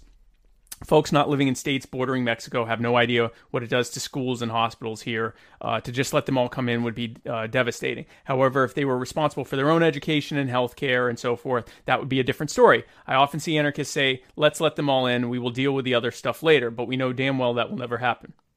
I would like to see on one of these pages a real conversation about how to make it all happen for the good of everyone. We definitely need labor here in Texas, so we need to make it a lot easier to let folks come in. But each person needs to be held accountable for any service they use, and me, the taxpayer, should play no part in that. LA County alone spends well over $600 million a year in entitlements. I'm not sure if that's entitlements just for immigrants or anyway. Anyway, would like to hear a real conversation on how we can make that work from an anarchist page. So I'll let you start on that. All right, so I am a private borders advocate. It is low on my tier of priorities because there's so many things that we have to get rid of before that becomes a weapon that is utilized against us. As he alluded to, the welfare, the entitlements that are given in this country, those things need to be removed. Those needs to be removed from the government level. And so, to quote Bastiat from the law, it's not that I oppose, right? So the quote was that socialists often conflate that when we oppose something being done by the government, we oppose it being done at all. I don't oppose welfare through voluntary means. I don't oppose charity. I don't oppose donations. Right. I don't oppose people giving handouts and hand-ups. So get rid of that at a government level. Reduce that incentive. Reduce the incentive like what the last topic was with Iran. Get rid of our foreign policy. How many countries in South America have we been involved with and toppled their regimes and been so involved with that we drive people away from those countries and then they come to us for help and then we turn them away. So we're doing exactly what we do with the veterans. We do that with people of other countries. Oh, yeah. Yeah. So it's that's South America, that's that's Africa, that's Middle East, that's Europe, that's everywhere. We are so involved everywhere around the world in so many stupid ways. So that's another way that we got to stop this. The other way is the end of victimless crimes. So most often when we hear libertarians talk about this, they say end the war on drugs. The war on drugs is not enough, right? So end the war on drugs, because we need to actually compete against these cartels that are dragging drugs across our borders. Allow for American entrepreneurs to produce drugs, to produce marijuana, to grow, or to have cocaine, to methamphetamines, whatever it is, whatever is on the market, those should be able to be produced in a legalized manner. That way, we, the consumers, whatever you want to consume, you can go down to the buffet, you can pick out what kind of drugs you want. You can know about who's producing these things, so you can actually have some traceability. You can know what's in them. You can know what's not in them. Yep. You can have a safer, medicated time on those, and it's not up to me to tell you not to do something. I'm 100% advocate of decriminalizing drugs in every capacity. I am personally not an advocate of cocaine. I have very many bad situations. Very many bad. Wow, that's very good. Very goodly English. I've had a lot of bad experiences, not personally, but indirectly through others with cocaine. But I still want to see it decriminalized. So that's one aspect of it. Now, the other aspect that a lot of people talk about when it comes about the southern border is the human trafficking. How do you stop human trafficking? Well, you allow for a legal market, a decriminalized market here in the States that's called prostitution. If you want to go, I need to make money. I'm too lazy to go work down at McDonald's flipping burgers for $6 an hour because we should be abolishing the minimum wage. Yes, because that's all my labor's worth. 52 cents. Yeah. If I don't want to do that, if I'm not willing to participate in the market in other ways, I should have the option of being able to do whatever I want with my property, and that includes my body. Right. And so we allow for safer transactions, for more consent. We're going to be cutting down on the human trafficking. We're going to be cutting down on the drugs that are coming across the border. We're legalize the Second Amendment. How about that? Shall not be infringed. Allow for weapons of the military to be recreationally owned by the people in accordance with the tenor of the Second Amendment. And now we're going to have gun trafficking across the southern border. We're going to have all these things that are pushing people and propelling people across the southern border for negative reasons to come into this country. And now what are you left with? You're really left with economic migrants, people that want to come here and better and enrich their own lives. Yes. And if we have that, it's really hard to say, this person wants to come here and make an honest living. How dare they? How dare they? Throw them into a cage, good sir. Throw them into the cage and send them to Chile. Like, really? Yeah. Like, economic migrants, I make a good argument as to why they shouldn't be here. Right. That doesn't involve you being scared of competing. So this is one of those times where I'm just going to say everything Jason said slightly differently. So it sounds like I have my own opinion. Let's talk about, so I really want to focus in on two things. And the first is that the whole human trafficking, especially as it's related to sex trafficking. Let's take the most innocent thing, wholesome thing that I can think of. Hugging children and puppies. Just finding a child or a puppy and giving it a big hug. Okay? Let's say the government said hugging children and puppies is dangerous and where it's illegal now. So they ban hugging children and puppies. Again, most wholesome thing you could think of. What would happen? Would people stop hugging children and puppies? No. They'd sneak hugs from children and puppies, but it would get worse because it would get worse over time because they'd have to keep ratcheting up in the war on hugging children and puppies. They'd have to keep ratcheting up, zero tolerance on hugging children and puppies, and you would have a black market where now children and puppies would be kidnapped. This is real. This is a real show. And they'll be kidnapped and trafficked around for unsavory people to hug them. And God knows what else. How long until Joe Biden gets a match? I just want to know. How long until Joe Biden gets a match? The whole reason they're trying to kill Joe Biden's campaign is as part of their goal to ban hugging children. I said it. Finally, that's been said by someone out loud.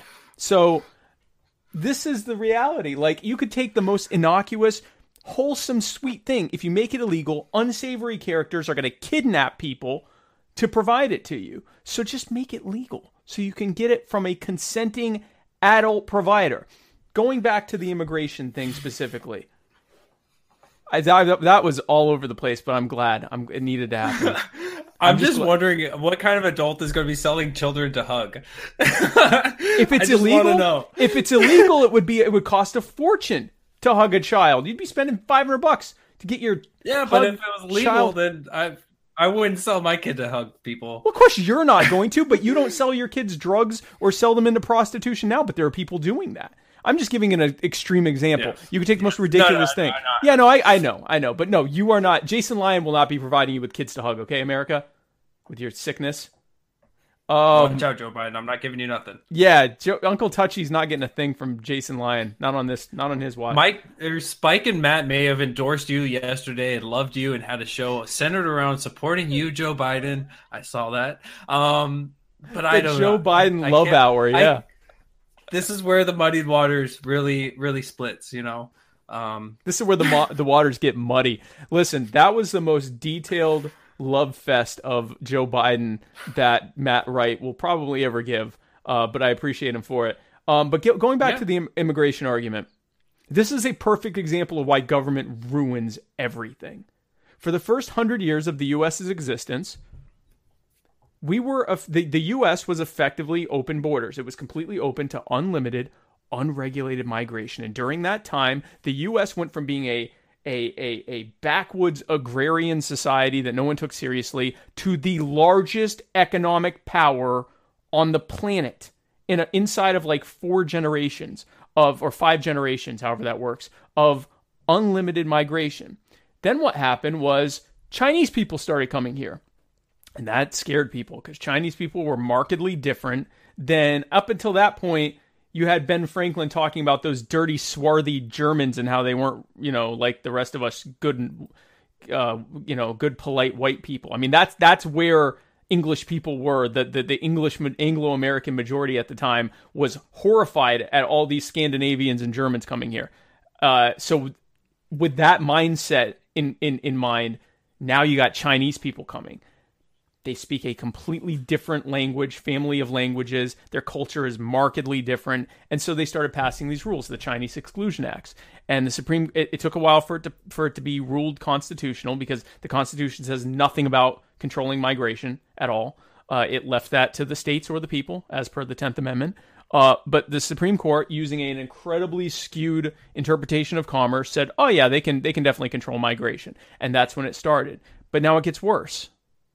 Now you have the government destabilizing almost every country in the Middle East, tampering with all of them, but destabilizing South America, not Middle East. Well, Middle East too, but Central and South America, they're destabilizing these countries for various political reasons.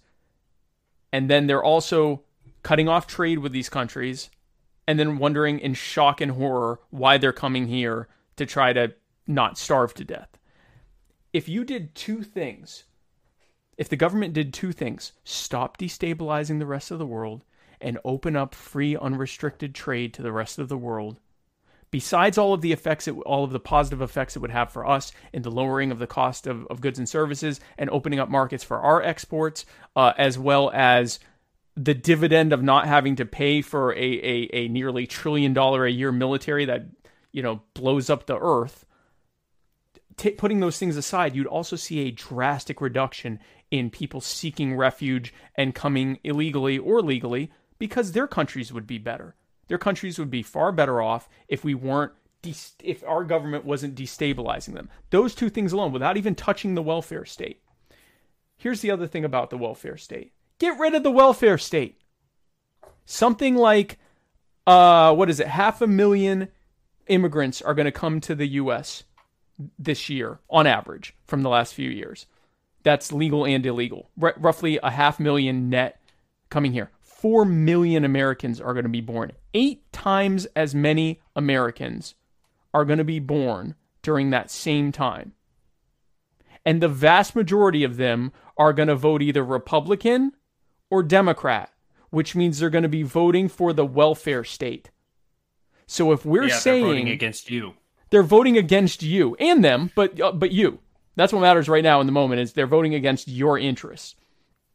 If we say that we should control migration, control otherwise peaceful human activity because of the potential for the growth of the welfare state, and that is a legitimate reason to stop otherwise peaceful human activity, why are we not applying that to people being born? Why are we not saying one-child policy like China did for that very reason? Why are we not saying you can only have one kid, maybe two kids if you're in a rural area? But because we gotta really clamp down on this whole welfare state thing, because that is a far greater threat than legal or illegal immigration. And in fact, according to Milton Friedman and many other libertarians, illegal immigrant, in the case of the welfare state, illegal immigration is actually preferable to legal immigration because it's harder for them to get on welfare. So that's a whole other subject. Yeah. And Social Security. Here's my last take on this when it comes to immigration. I've completely blanked. But I like literally, as I said, I'm like, the state, the government, blah, blah, blah. Government bad. Government bad, immigration good. Man, I just completely... So going off of what you were talking about, when you were talking about the welfare and the entitlements and everything else, we have a couple people murmuring that are running for office right now that are talking about how Social Security and all these entitlement welfare systems are going to be insolvent already. So why not just nip it in the bud and stand up and say, stop wasting my money. Give me my money. I will donate it. I'll take care of my grandma. I'll take care of grandpa. Grandpa was so good to me. I remember so many great Christmases. He got me a little BB gun. Right. I got banned from school for it because I put pictures of it up online and I live in New Jersey. But that was a great BB gun. Thank you, Grandpa. So I'm going to take care of my grandpa. So don't you taxpayers, don't worry about it. I got this. Let me take care of him. Let my family take care of him. He created a big family. I won't ask you guys. Let's just end the damn welfare system and make it to where it's a non-issue. If we stop providing and subsidizing everybody because they're alive and allow people to prosper on their own and allow them to be responsible, then those who are irresponsible can rely upon a social safety net rather than a government mandated net. Yep. I fail to see how a civilized society requires a government force to exist. Yeah, absolutely. And to go back to the point of, well, we know damn well that'll never happen. Okay, well, then in that case, we also know that they'll never actually close up the border because it's not in their interest to do that. We also know that which is way easier. Ending the welfare state is way easier than stopping all human beings from entering a gigantic landmass across forests and oceans and deserts. Like, that's a lot easier to especially when planes are coming in and you've airplanes, tunnels, boats. Give me a freaking break. Because you would have to stop all travel, and that's obviously not going to happen. So within this porous system of people coming and going, avocados. Avocado. I love avocado. First of all, I love avocados, but I also love the 50% of American goods that have at least one Mexican component in them. When we're talking about Mexican trade, they are our largest trading partner. They are a larger trading partner than Canada. They are larger, but a larger trading partner than China.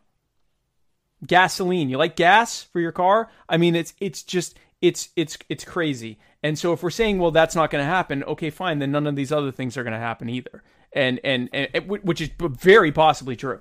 But if we're talking what should be done, then let's talk what really should be done. Ending the welfare state, ending the destabilization of other countries, and opening up trade, so that fewer of these people need to come, and the ones that do come are coming to work hard and contribute, or to start a business or whatever. They're coming to contribute and be a net contributor and not drain your taxes, just like all the people being freaking born here. How about them too?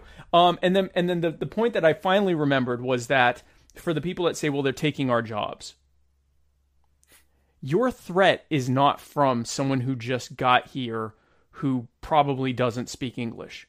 Your threat is from the fact that government, through taxes, regulations, and various other barriers to entry that they've created, make your labor less valuable than that of someone who just got here, who barely speaks the language, if at all, and who hiring them risks prosecution.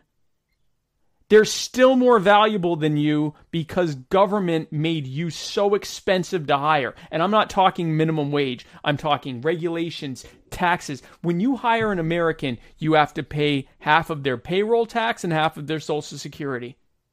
You also have to make sure that they have entitlements and everything else that they mandate. There are so many mandates, and the higher up in the wage scale it goes, the worse it gets. Most states now have required pension contributions. It's absurd what it costs to hire an American, and most of it's not to your benefit. Most of it's just going to the government. And it makes illegal labor that they can be prosecuted for hiring, labor that is not going to be as good as yours. It might be as good as yours, but they're not going to speak the language. Skilled, unskilled, whatever. It makes it automatically way more attractive than yours, and that is entirely the government's fault. Imagine if a scenario in which I am holding a gun to Jason's head, like this, because I'm way bigger than him right now. And I go, Jason, I'm robbing you every day. And I rob Jason every day. And then some poor other schmuck figures out a way to get around me so that I can't rob him. And Jason's mad not at me for robbing him. He's mad at that guy who was able to get away from me. It's hard when this is like the mirror effect. Jason's not mad at me for robbing him. He's mad at the guy who got away from it. And he's saying, hey, you rob him too. That is the anti-immigration argument in a nutshell. Hey, that guy, it's not fair that I'm being robbed and my labor made less attractive. Do that to him too. And to expand upon that, while you're holding that gun against me and while you're taking do it to money, me. Do it to me now. Yep. There we go. All right. Almost. While I'm taking your money. Oh, there no. We go. Oh, no. Yeah, that is really difficult. While I'm sitting here and I'm taking your money, I'm going to take that money and I'm going to put it into healthcare services. I'm going to put it into education. I'm going to put it into a lot of different things. Right. And that person that's gone around this system potentially could be utilizing those systems. They're using my roads and everything else. And so as a result, you're going to get mad at that guy because he's utilizing the system that you're paying for. Exactly. Instead of mad at the guy with the gun. Yep. Like, we keep getting mad at each other. We keep allowing this division to happen instead of looking at those who are dividing us. Instead of looking at the actual omnipotent being that is government and actually holding its feet to the fire and actually understanding what its purpose is and what it's been doing and understanding what role it has done in order to make our lives worse and in order to ensure that there's more and more division. Yep, exactly. I'm going to change this out because I don't want my silence to be construed as consent to having a gun, fake gun pointed at my head. So yeah, I think we covered that. I think you need to apply free market principles and the immigration problem, or the problems that are coming as a result of that whole situation, they go away because immigration's not the problem. The problem is everything else related to the government. We have a question from a really great guy, Spike Cohen. Jason, you hate baseball and mangoes. Why are you a communist, and how do you plan to stop being that? So, if you're a fan of baseball or mangoes, communism, pineapple on pizza, I have no support for you. But I think that this is where you project onto others by saying if you oppose those things, that somehow you're a communist. But it's only communists that really enjoy that stuff. And so, I think what we can all agree on is that putting trash, literal trash, like just take your trash can, dump it on your pizza, that would taste better than pineapple. If you want a decent fruit, how did this become about pineapple? Hold on. We're going to finish here because I got fired over this, all right? For those of you guys unaware, we had this conversation in the Muddy Waters chat, which is why I'm sure it came up tonight. Oh, yeah. Oh, no, I was fired after bringing up that pineapples do not belong on pizza. If you enjoy mangoes, you might as well just admit that you enjoy butt stuff at every waking moment with, I'm calling the police. with phallically shaped objects I'm calling the police. Calling the police. The Canadian police. Go ahead. No, keep going. I want him to hear it. You enjoy butt stuff with the phallically shaped things that have sandpaper, literal sandpaper on them, because the more bleeding, the better. And baseball is the most boring sport out there. Yes, hello, Canadian police. Yes, hi, yes, hi, longtime fan. I'm calling. Can you get a Mountie? I need a Mountie in Greenville County. South Carolina. I have a communist. Oh, you like communist. They need to come and apologize immediately, all right? They're happy. They agree with you because they're also communist. That's fine. So and for the baseball thing, just real quick. Baseball of the sports is equivalent to the Saints for the NFL. All right, just absolute garbage. Just needs to be wiped off the face of the planet. That's if Shane, if you're still out there, I'm sure he is. Shots fired. I'm sure he is. So I think you knew that this was essentially a probationary episode after your little outburst on the group chat there. I don't know where we go from this, my friend. I don't know where we go. We're gonna have some. We're going to need an intervention. We're going to have a huddle. I'm probably bringing your wife in. More than likely, we're going to have some more candid screenshots from your wife that we can use against you in your trial.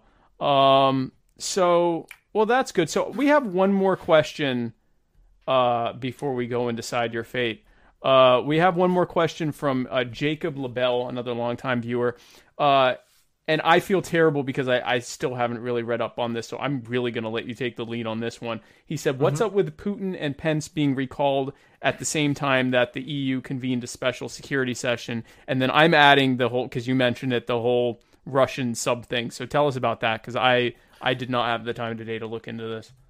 Yeah, so yesterday was a day of fuckery, to put it bluntly. Okay. Yesterday there was a lot of questions, and absolutely no answers in accordance with how the media normally functions for us.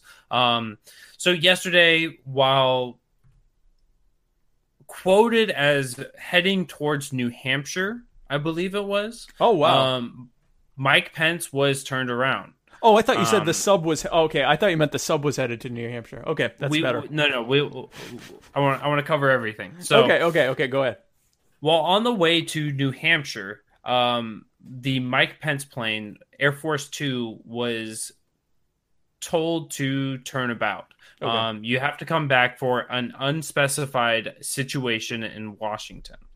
So we still, the next day, still don't really have any answers to this. Mm-hmm. So everyone has been scouring and trying to figure out what is it that could have possibly been this quote unquote situation that's going to bring the vice president back to Washington. Now, at the same time, there's a couple people saying that this was following in line with Air Force One, where the president of the United States, Donald Trump, was also flying.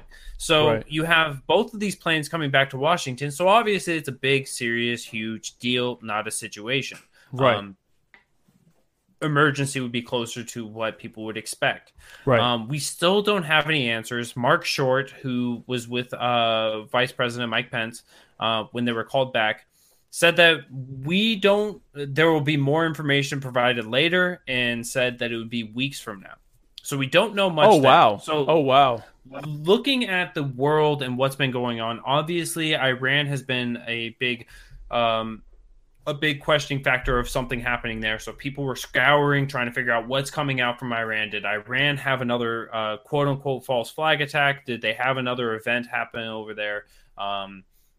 What's going on with Iran? So far, I haven't been able to find anything going on there. Nothing else in the Middle East, nothing driving over there. But over there in Russia,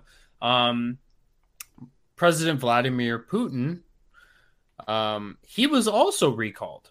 And so there was a submersible, let me see if I can get the actual name of this, a scientific deep submersible boat.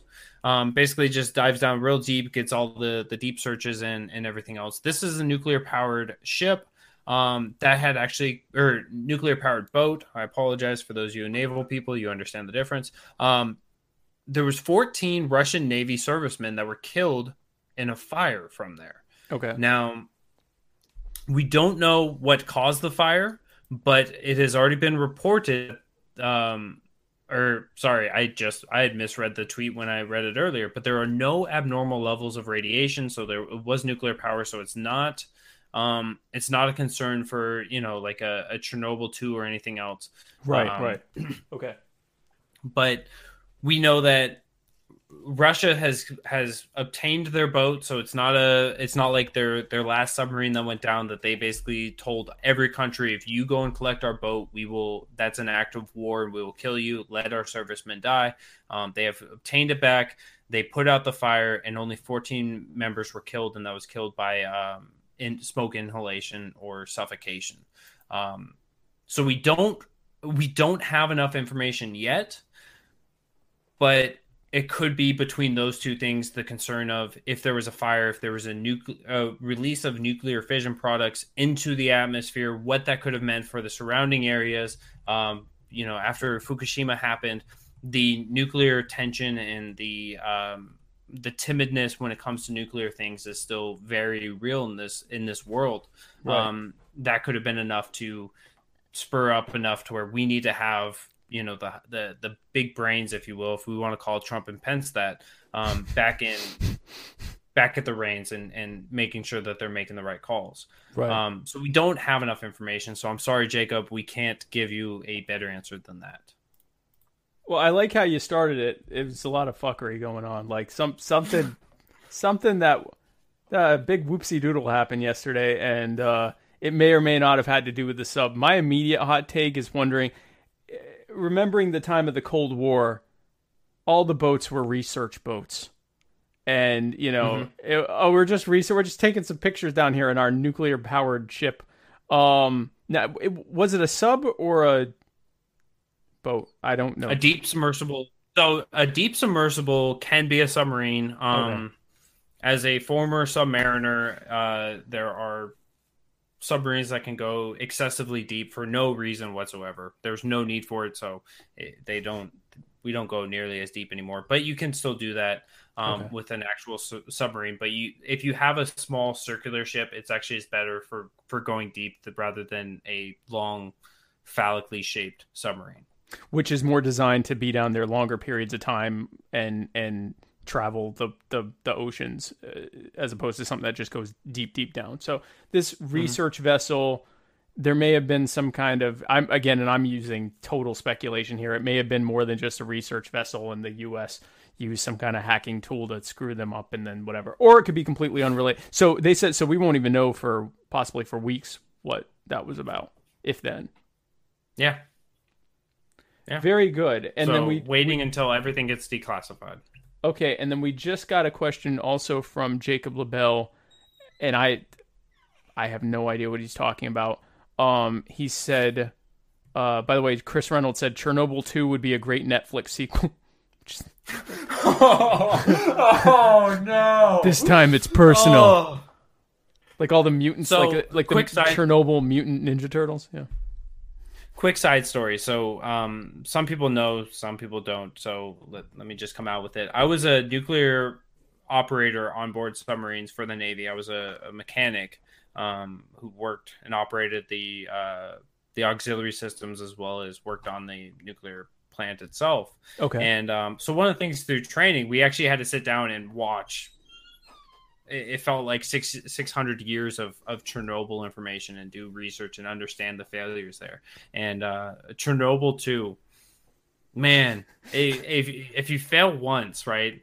Shame on you. Fail twice. Russia, stop having nukes. America has already gotten to that point, by the way. Right, really. Yeah. Yeah, we are. I mean, when you look at, like, they have these charts that show. Sorry, I made the mistake of responding to someone as you were going. You're good. When you look at the lists of, like, who has the nukes, and there's, like, the U.S. has this ridiculous amount, and Russia has a smaller but also ridiculous amount, and then China has this amount, and then you'll have countries that have, like, 4, and then 2 in there, and then Jeff has 1. Yes, Jeff. Jeff is important. Jeff, don't F with Jeff. And if it's one of those Jeffs like Geoff, we're all screwed. Yes, but he is the one that is actually saving the world. Like, people need to understand this. The mutual discussion, what you were talking about before. Oh, mutual assured destruction from Jeff? Yeah. What more do you want, right? We're going to nuke that one guy. He's going to nuke a million people. That is disproportional. And Trump will make tweets making sure that people know that it's a disproportionate attack. And so we cannot nuke Jeff. Oh, yeah. Well, Trump was going to nuke Jeff, but then he found out that like 200 other Jeffs would be killed. And some Jakes, too. Some Jeffs and some Jakes. So I have Leave one the more. Jasons alone. Yeah, yeah. So anyway, Jacob LaBelle asked about the Greek, the Cypriot, hold on. He asked about the Cypriot Syria thing. Do you know what that is? No. No. I don't know. I am all out of ideas right now. The Cypriot Syria thing is in our thoughts and prayers, Jacob. And then I have one more question here. And it's a good one, and it really is truly a gotcha question, including for me. So I feel terrible because, and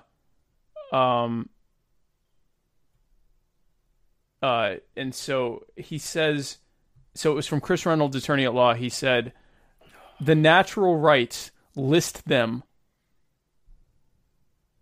Yeah. So I'm gonna let you start on that. Yeah. Do you want me to start on that? I can start on that because you're going to say it much more eloquently than me, and it's going to sound much more polished. Oh, nice. Yeah, I like. That's definitely why you should do this first. Yeah, you do it first because mine's way better. Go ahead. Natural rights. What is your natural rights? How do they get derived, and where do they come from? So, getting a little bit further into my ideology and my views and everything else, I am a pro-life libertarian. Rights are not. They don't get bestowed upon you at a certain stage or a certain point within the human development cycle. Once you are born, you're basically a free entity. Now, of course, during the very early development stages of the human, you're kind of attached to somebody, and that's how that works. But right. Once you divorce from that, then you are your own free entity. In order to exercise your rights, you're more free to exercise your rights. You don't just gain them. So what are your rights? What do they actually mean? Your rights are what you choose to do with your body. Now, there are bad examples or bad uses of your rights, and there are good uses of your rights. What is an example of a bad use? It is to utilize yourself, your property, your whatever, in order to infringe upon somebody else's property or rights or whatever it is. So as long as you are acting uninhibited, then you're free to exercise your rights. And as long as you're not infringing upon others, then you would be on the quote-unquote good side of utilizing your rights. This includes the right to self-defense, the freedom of speech, the freedom to practice whatever religion you want. I believe that there's a leprechaun on the dark side of the moon strumming a guitar with his nipples, and I can believe that because I have the freedom of whatever religion I want. I have the freedom. I want to join. Inbox me more info on that after the episode. I have the freedom of my property, and so if I have a house, if I have a car, if I have a chest, I have a book bag, whatever it is, that's mine. You don't get to go into it, you don't get to search it, you don't get to infiltrate it, you don't get to spy on it. It's mine. Leave it alone. So I own whatever I can create or whatever I justly obtain. So if I want to interact with Spike's got a communistic bottle of water, and I'm parched at the moment, and I want to give him a communistic piece of currency, also called a mango. I could give him a mango, and he gives me his commie water. You know what? I let you on my show.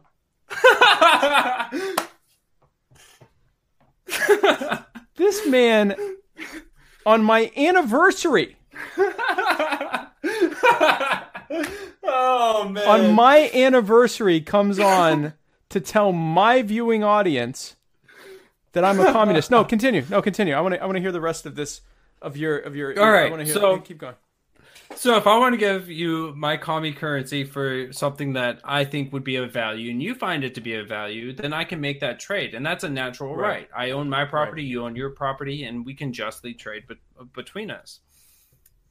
Now, where natural rights are infringed upon is whenever we have a third party coming in and telling us you can't trade that, you can't do this, I get to look into your property, I get to prevent you from being able to defend yourself with whatever you decide you want to defend yourself with. You can't practice this religion even though you're not hurting somebody else. We don't like you saying this, we don't like you doing that. You can't make memes, you can't do this, that, and the other. Then we having the infringement, and that of course is the only thing that has ever been backed by the people has been the government doing that. Another one that is not so well liked is the mob and or the mafia or gangs, even though they're pretty well synonymous with one another. Right. And so natural rights are important. We need to be looking at them, and we need to be trying to restore as many natural rights as possible so that we can be independent. Because those infringements prevent us from being as prosperous and as good as we could be. Because the government sucks and wants to have a monopoly on us. Right. It's so difficult whenever somebody says natural rights and then go. Yeah. No, you've done a great job. And you're right, because if you let infringements happen, they accumulate over time. And again, going back to the immigration argument, what happens is people go, well, if you're infringing on me, you have to do these other infringements to make sure that person can't get over on me because of this infringement. And it just gets worse and worse and worse and worse. Yes. And you end up with a terrible, terrible system.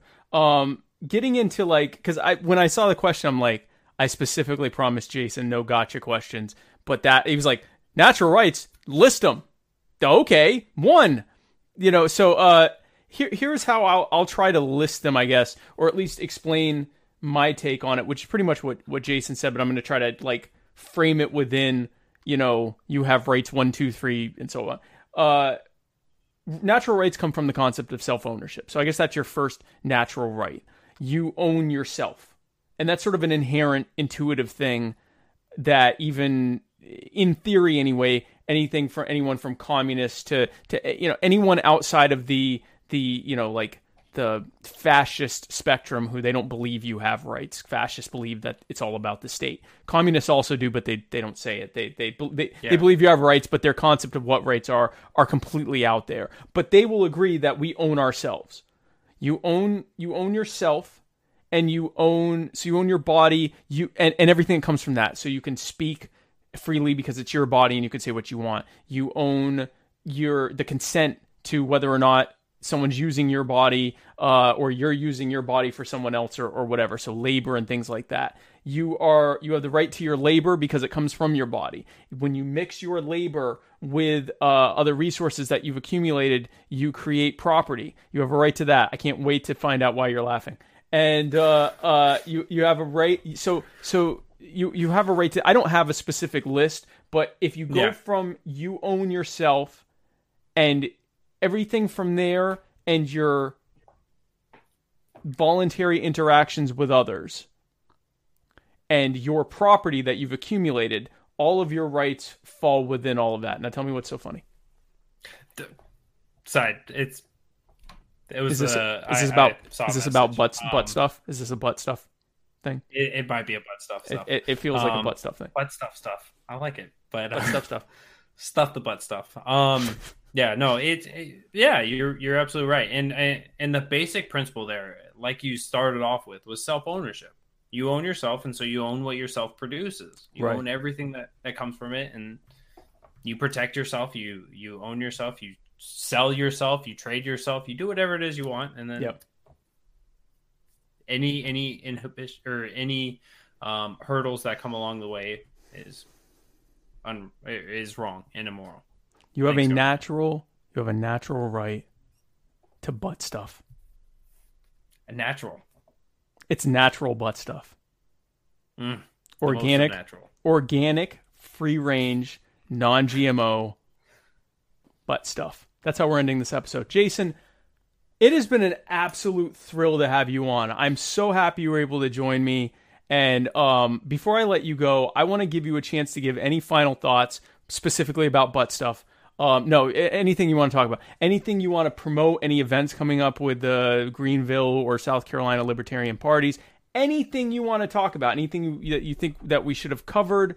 I give you as much time as you need. Jason Lyon, the floor is yours. Well, I appreciate that. I first want to say thank you so much, Spike. This has been an amazing time filled with laughter and joy, and it will certainly be one of the most memorable events that I've been to. And to be able to celebrate 1 year with you, and I actually did go through and I watched some of your older episodes, and to see how far you've developed in this time, it's fantastic. And thank you. I love what you've been doing, and I will always be here to support you and to help you. And thank you. I want to help you grow, because I don't think that there's anybody out there that is doing quite what you're doing. So thank you so much for everything that you're doing, and it's truly an honor to come on with you on your show. The thing that I want to plug is here in South Carolina. Potentially, I may be swindling the great Spike Cohen, the local Jew, to coming up to Florence County here in November. Yeah. And we will potentially be having as many, if not all, of the Libertarian presidential candidates for 2020 coming onto one debate stage for one night, where Spike and myself may be sitting there, and Maybe we'll be able to get Matt up there as well. Matt better frickin' come up. If we get that, yes. Yes. And be able to come up and come out. And so if you can't travel the country, if you can't travel around the world, you can't get your visa on time to come here, we will be putting on streaming it out and being able to make that available to you guys. So this November, big day coming up for that. That's coming from the South Carolina Libertarian Party. So big shout out to them for setting up and organizing that. Yeah. My apologies to them, because I'm going to be one of the big portions of helping out with the audio and video, but we will make sure that it is up to snuff and a fantastic production there. And I want to give a shout out to Matt, to Shane, to Brent, and of course to Spike. I've been pretty ruthless to you all, and I love you all, and I appreciate everything that you guys have been doing. And we can all have a great time. We can have this infighting, and it's beautiful for us all to be growing and to be able to have fun while doing it. And last but not least, if you guys want to be able to follow me, not only can you follow me, of course, right along with Muddy Waters on all of our social media platforms: Facebook, YouTube, Twitter, Periscope, Anchor FM, and of course MuddyWatersFreedoms.com. But you can also follow me personally on Twitter at Mr. Bearded Truth. So just the one little plug there. And with that, I just got to say again, tonight was amazing. Thank you so much, Spike, for letting me come on. Yeah, absolutely. It's all in great fun. You are fired, but it was in great fun. And I love the visa. So, guys, if you're not able to get your visa to come to South Carolina from North Carolina, international. Yeah. I did say international. Oh, okay. I didn't catch that. I just caught the visa, and I'm like, yeah, for all those Wilmingtonians trying to come to South Carolina without going through my legal process. So yeah, no, Carolinians. You lesser Carolinians, stop trying to come to best Carolina. So yeah, again, thank you so much for joining and coming on. This has been freaking awesome. I know we went way over what we would have expected, but it was because it was that good of an episode. So thank you again. I'm going to make sure that we're not missing out on any last minute questions. And Kelsey says baseball, and I'll just leave that up to the audience to decide what she's asking there. But yes, baseball is for non-communists. She's smiling, so I don't know. Okay, what that good. means. Okay, wow. It's whatever. But again, thank you. If you can just stick around, I'm going to talk to you during the outro if that's okay. Yeah, Guys, thank you again for joining us for this awesome 1-year anniversary episode. I'm so excited that we've gotten this far. I'm so excited with how well the show is done. Really, really had an absolute blast. Be sure to join us. You're not joining us tomorrow because tomorrow is the July 4th. Be sure to celebrate tomorrow, the day that Americans rounded up, banded together, and killed thousands upon thousands of law enforcement officials, and then later had new law enforcement officials impose those same taxes. But that part that's not the part we're celebrating. We're not celebrating that part. That's not the fun part. We celebrate that on tax day. That's April 15th that we celebrate that. On July 4th, we celebrate the old cops getting thrown out. So be sure to do that. Be safe. Have a fun time. Eat way more than you should, but do it safely and have a fun time. Don't eat. Don't listen to me. Just have a fun time. And then, are you doing a show Friday? I will be doing a show Friday. Okay, well, Shabbat Shalom, everyone. It's Jason Lyon on Friday. And then have a great weekend. And then join Jason again. Are you doing Monday too? I will be doing Monday as well. Jason Lyon, Mr. America, the Bearded Truth on Monday, and then tune in Tuesday for the Muddy Waters of Freedom, where Matt Wright and I parse through the week's events with the giddiness and joy of a laughing child. And then on Wednesday, be sure to tune in again, right here on Wednesday, probably at 8 Easternish, for My Fellow Americans, the 1.1 year anniversary episode. And I think, who's my guest?